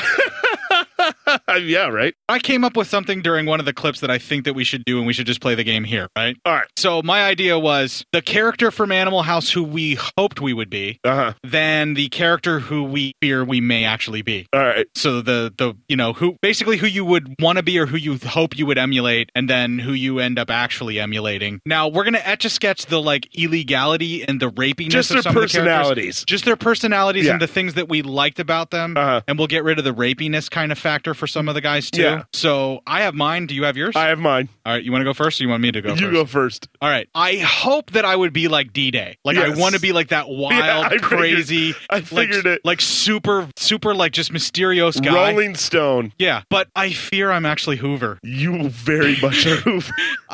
Right? Oh, fuck. Are you ever Hoover? Right? You are so fucking Hoover. Because I'm always trying to smooth shit out and make it work. Yeah. You're like, oh, come on, guys. Let's do it. Fucking yeah. You look like how D-Day would probably look now. Yeah. But you you're act fucking like Hoover. You act like Hoover. Yeah. I have the spirit of D-Day in a lot of my stuff. The outside is D-Day. The inside is Hoover. Yeah. For me, I always wanted to be Boone. Yeah. I always like to smart ass, super funny, funny, devil may care. He didn't really care about a lot of Doesn't shit. want to grow Everything up, rolled off his back. Yeah. Remember when Otter was double secret Bovation, and he just gave this little I don't know, fucking who cares? He's just a smart ass. I fear him, Pinto. I am Pinto. I am Pinto. Wow. Yeah, I fear that. When I was younger. Nowadays, I fear him, Bluto. I was thinking that you would want to be Bluto. But I don't want to be. But it turns out you're Flounder. No. That's how I see you. You try to be Bluto, but you are Flounder. I think I have to do this at different ages. How about this? When I was actually in college watching this movie, I wanted to be Bluto, but I fear I was Pinto. Now, what parts of Pinto do you fear that you are? Because I was really the shy, awkward stuff. And that really, not the fucking a child part. Yeah, no, not that part. We already said we're etch a sketching that. And also the trouble of losing your virginity. Right. That too. Yeah. I constantly got cock blocked by different things to the point where I really thought including your own mouth. Yes, yeah, oh yeah, including myself. I cock blocked myself plenty of times. Yeah, but all that. And nowadays, I would love to be Boone, but I fear I'm still Pinto. But you project that you are Blutowski. Yeah. But I project a Blutar. Yeah. How about this? I want to be Boone. Now I fear I'm actually Bluto. Yeah. I fear that because, that sounds cool when you're a college kid. It doesn't sound cool when you're middle-aged. So that's mine's on two levels. Yeah. When I first ever watched this, I wanted to be Bluto, but I feared I was Pinto. Now when I watch it, I want to be Boone, but I fear I'm Bluto. Well, and when I was younger, I wanted to be the professor. Oh, yeah. But it turns out I was actually Otter, minus the rapey shit. Yeah, you were Otter. I really was. I was a filthy man whore that got used and was the other man all the fucking time. Yeah. Yeah. Yeah, nice. Yeah. Way to go. Yeah. So, that's the archetypes of this movie. You can see characters that you can kind of identify with. Yeah. But the overall really weird sexual dynamics, which in my mind was always significantly worse than what it is when you rewatch it. But you just can't get over the fact that girl is 13. Fuck Pinto for that. Yeah. God damn so it, Pinto. fucking What are wrong. you doing? But I know they're doing it for the laughs of ha-ha. Yeah. But she's a fucking child. I'm only That's 13. fucking wrong. Fucking shit. Yeah. What are you doing? Chris Hansen needs to be at fucking Pinto's house on a regular basis. Who the fuck is Tommy? It would have been funny if Pinto would. Is he bigger than me? All right, so are we done? Yeah, let's close this out. We got to do the fucking housekeeping because I just got to drive your ass home. Oh my God! I'm the finest taxi service in Omaha. You are the People finest didn't get taxi that joke. service in Omaha. Yes. All right, we're going to take our final break here. We're going to play our Ending Legion podcast promo. When we come back, we'll have some more music from Animal House. If you enjoyed this show, then make sure you check out the other great shows on the Legion Podcast Network, like Cinema Psyops, Cinema Beef, Devour the Podcast, Duncan and Bo Come Correct, Exploding Heads Horror Movie Podcast, Friday the 13th, Get Slayed, The Helming Power Hour, Hello, This is the Doom Show, Hero Hero Go Show, Kill the Cast, Underwater Kaiju from Outer Space, Jerry Hates Action, Legion After Dark, Mental Health, Obsessive Cinema, Discourse, Pick Six Movies, the podcast by The Cemetery, the podcast on Haunted Hill, the Psychosemantic Podcast, Rick Radio, House of Wax, Dude Looks Like the 80s, Rabbit and Red Radio, the Shadecast, Short Bus Cinema, Two Drink Minimum Commentaries, the VD Clinic, Who Will Survive Horror Podcast, and Witch vs. the Doomsday Clock. With such a wide spread of shows, there is guaranteed to be a niche for you to fall in love with. Horror, politics, movies, books, sex, music, commentaries, health, video games, kaiju, action, news, comedy, and opinions that would most likely get you killed in some parts of the world. We are proud to bring you some of the best podcasting in the world. Check us out at www.legionpodcast.com, iTunes, Spotify, Stitcher, YouTube, and any other dark corner of the internet where podcasts can be found.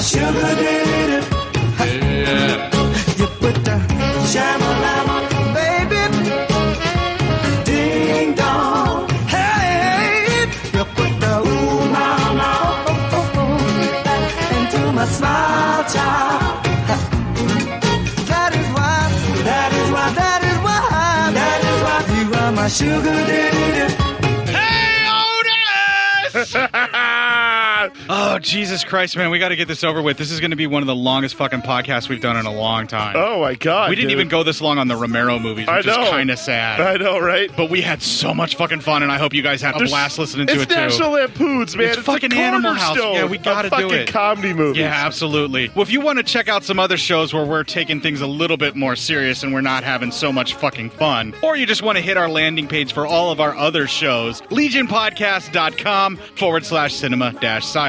I think we're always having fun. It's just that we're both stoked to talk Animal House. Right, so. Yeah, right? We're just fucking, I mean... Yeah, and you know where I can't wait to actually start talking about Animal House and all of the kind of stuff that has to do with comedy, the cornerstone of comedy, Dal Kinney and all that? Yeah. Our Facebook group. Yes. Cinema Psyops. I can't wait for our listeners to join in. Some of the funniest motherfuckers in the world are on our Facebook group. Some of the weirdest fucking memes are going to get made out of this episode. Weirdest memes, but they're going to be fucking hilarious. And it'll be in the Cinema Psyops group. You can find me on Facebook. I am Court Psyops. Chris Hansen can find Matt on Facebook. He is Matt Psyops. Whoa. I'm not Pinto over here. You just said you were Pinto. No, I said I'm worried I might become Pinto, but not because of that shit. We said that all was separate. Yeah, absolutely. Yeah. You can email feedback to Matt, psyopmatt@gmail.com, or his new address, I am so fucking Pinto, including all that shit we said was separate at gmail.com. How fucking dare you, sir? You can email feedback to Court, cinemapsyopscourt@gmail.com, or his new email address, yes, you are so fucking Hoover, you wound tight piece of shit. Stop trying to act cool. At gmail.com. You can tweet a couple of tweets to a couple of twats on the hate-filled shitfest that is Twitter, which is more than likely inhabited by the folks that went up against the Deltas. Yeah, that's right. God damn it. Now they're all pissed off. All fucking Niedermeyer all the fucking time on that shit. Fucking, you know, Trump probably identifies with Niedermeyer in this movie. Sort of. Only Niedermeyer might actually be somewhat brave. Yeah. You can find me there. I am at Court_Psyop, and he is at Psyop Matt. You can at us if you want, but don't come at us. Yeah, please. Or on us without asking first. Yeah, I mean, yeah, you gotta ask. We're also on the Instagrams where you can follow us as Cinema Psyops, which is run by me. And if you're wondering, yes, I am still following all those alt models, and yes, I would still like you to let me know where they are. Yeah. If you got one that you think I'm not following yet. Help him out. There's nothing wrong with it. Hook a nothing guy wrong up. with that. That's natural. Yeah, it's all good. It's all natural. Cinema_Psyops on the gram of Instant. Yeah. I guess. Well, it's like you just add water and it's an instant gram. It's an Insta. Isn't that what they call it? Instagram? Or do they call it IG now? I don't know. I don't know what the kids are doing. I'm not hip. I'm not with it. Which is probably good because you do identify like Pinto. No, I don't. I'm starting to worry I'm identifying with Bluto more nowadays. Well, folks, regardless of who it is that you identify with in Animal House, make sure you kick the fuck out of this week and make it your bitch. Animal House. Animal House. Animal House. Animal House. That Peter, he's a real swell guy. Correct with Gilby, but he gave her a try. Chip Dog and Greg, their second to none. They studied under until behind. Mr. Jennings got his wig on tight. Found his left shoes always on his right. That was Mandy have a pillow fight. We ain't moving or we stay in the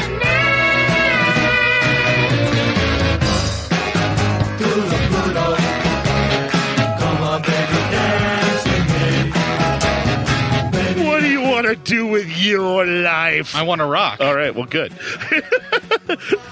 That's the new millennia Niedermeyer. What do you want to do with your life? I want to rock. Okay, good. That's good. Let's see how we can make that happen for you. Well, that's simple, son. You want to rock, you just have to practice your guitar every day. Yeah. You can't play guitar, can you do vocals? Yeah. Because Lord knows there's nothing to a band. You just be the guy who sings. Well, yeah. You don't have to even write any of the songs. If you get in the right kind of metal, you don't even have to fucking sing. You can just make weird noises into a microphone. Is that how you do that? Yes, that's exactly how that works. That's when you go to shake like a blind person's hand. You're like, why won't you shake my... Oh, sorry. Or just like pointing at something and go, it's right over here. Yeah. Without making a noise or something that they can zoom in on. I'll dot myself on one of this one. I actually did this once, and not to a blind person, but a guy I got like kind of stuck in a snowbank when I was a kid, and I was able to get the car out right before this truck hit me, and the truck was able to stop, and we just kind of missed each other, and we both stopped to make sure everyone was all right, and I go, okay, thank you. So I go to shake his hand. He goes, well, wrong one. He had no hand. And I went, hey, all right. Fucking shit. You should have done the thing where you went wrong hand and you put your hand back and you did it. Psych. No, I just walked back to the car, and one of my friends was with me. I went in the car and go, fucking, I'm never telling anybody about this until now when I tell the podcast. Entire of the world. Yeah, the entirety of the internet. So, fuck me, I guess. It just took a decade for me to not be embarrassed by this anymore.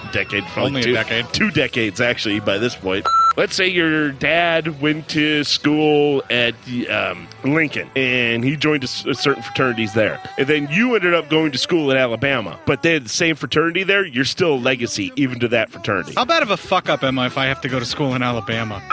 Pretty fucking bad. Pretty fucking bad. Like, Roll Tide? Roll Tide. What happened was, to go to school in Alabama, what happens is your dad has to open up a door and find you fucking your own sister. Roll Tide. But no abortions for incest. No, there's no abortions for incest. And also, he won't send you to Alabama unless you lock eyes with your own father and you do say Roll Tide. Then he'll send you to Bama. That's what happens. I really hope we don't have any listeners who partake in the University of Alabama. I feel really bad right now. Not really. They know where they go to school. Yeah, they know. They know the state where they're at. They know what they're fucking doing. That's like people taking umbrage to all the Florida man stories we do. Yeah, Florida man. Well, yeah, you know where you fucking live. Just stop it. Don't be a dick. All right.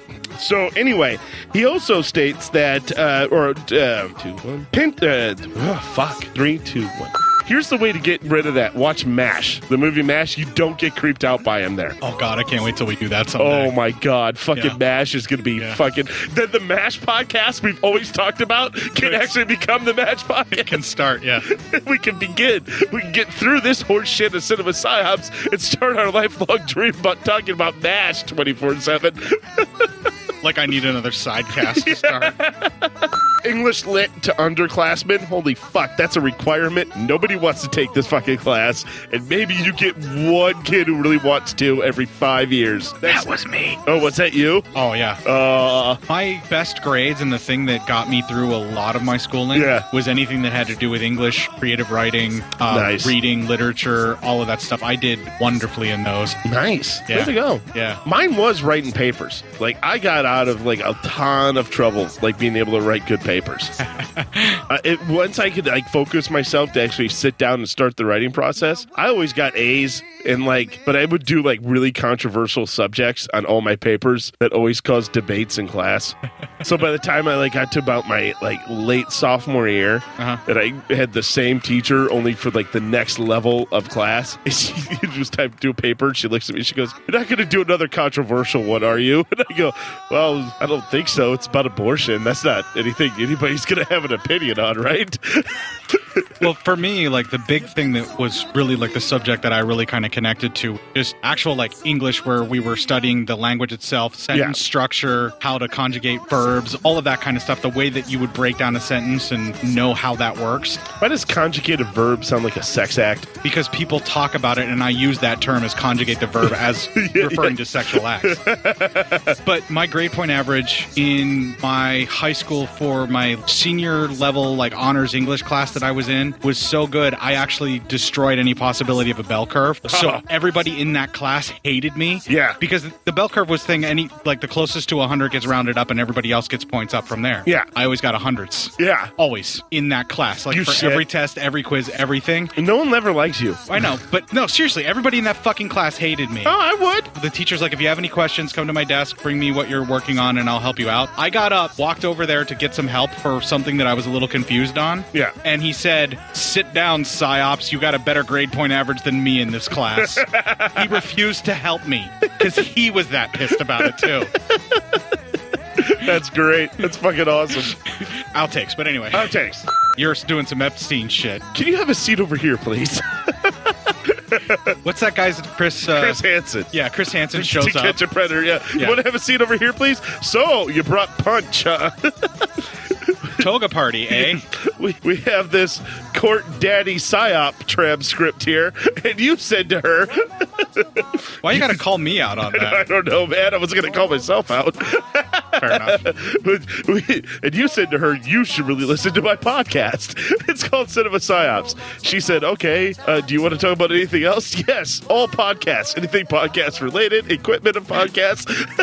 I really dig hooking up equipment and using analog up until the actual point of recording. So we didn't ask you here to catch a predator. We came here so that we could give you a different hobby.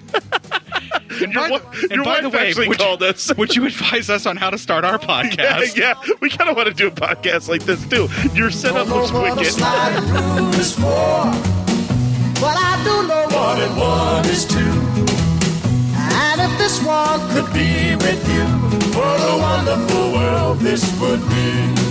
Now, I don't claim to be an A student, but I'm trying to be. For maybe by being an A student, baby, I can win your love for me.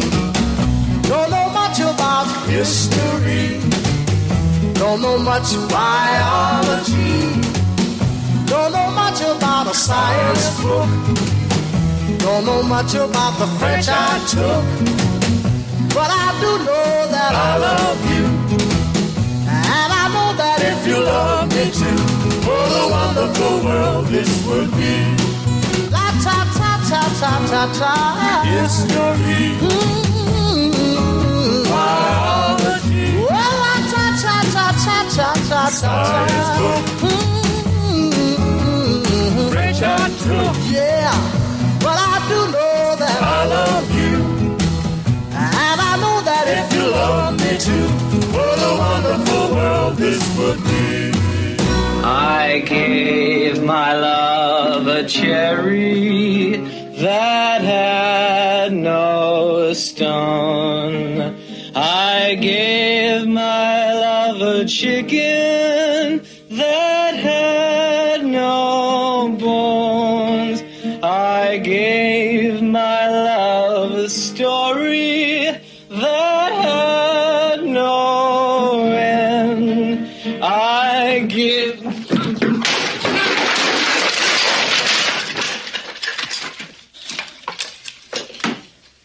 Sorry.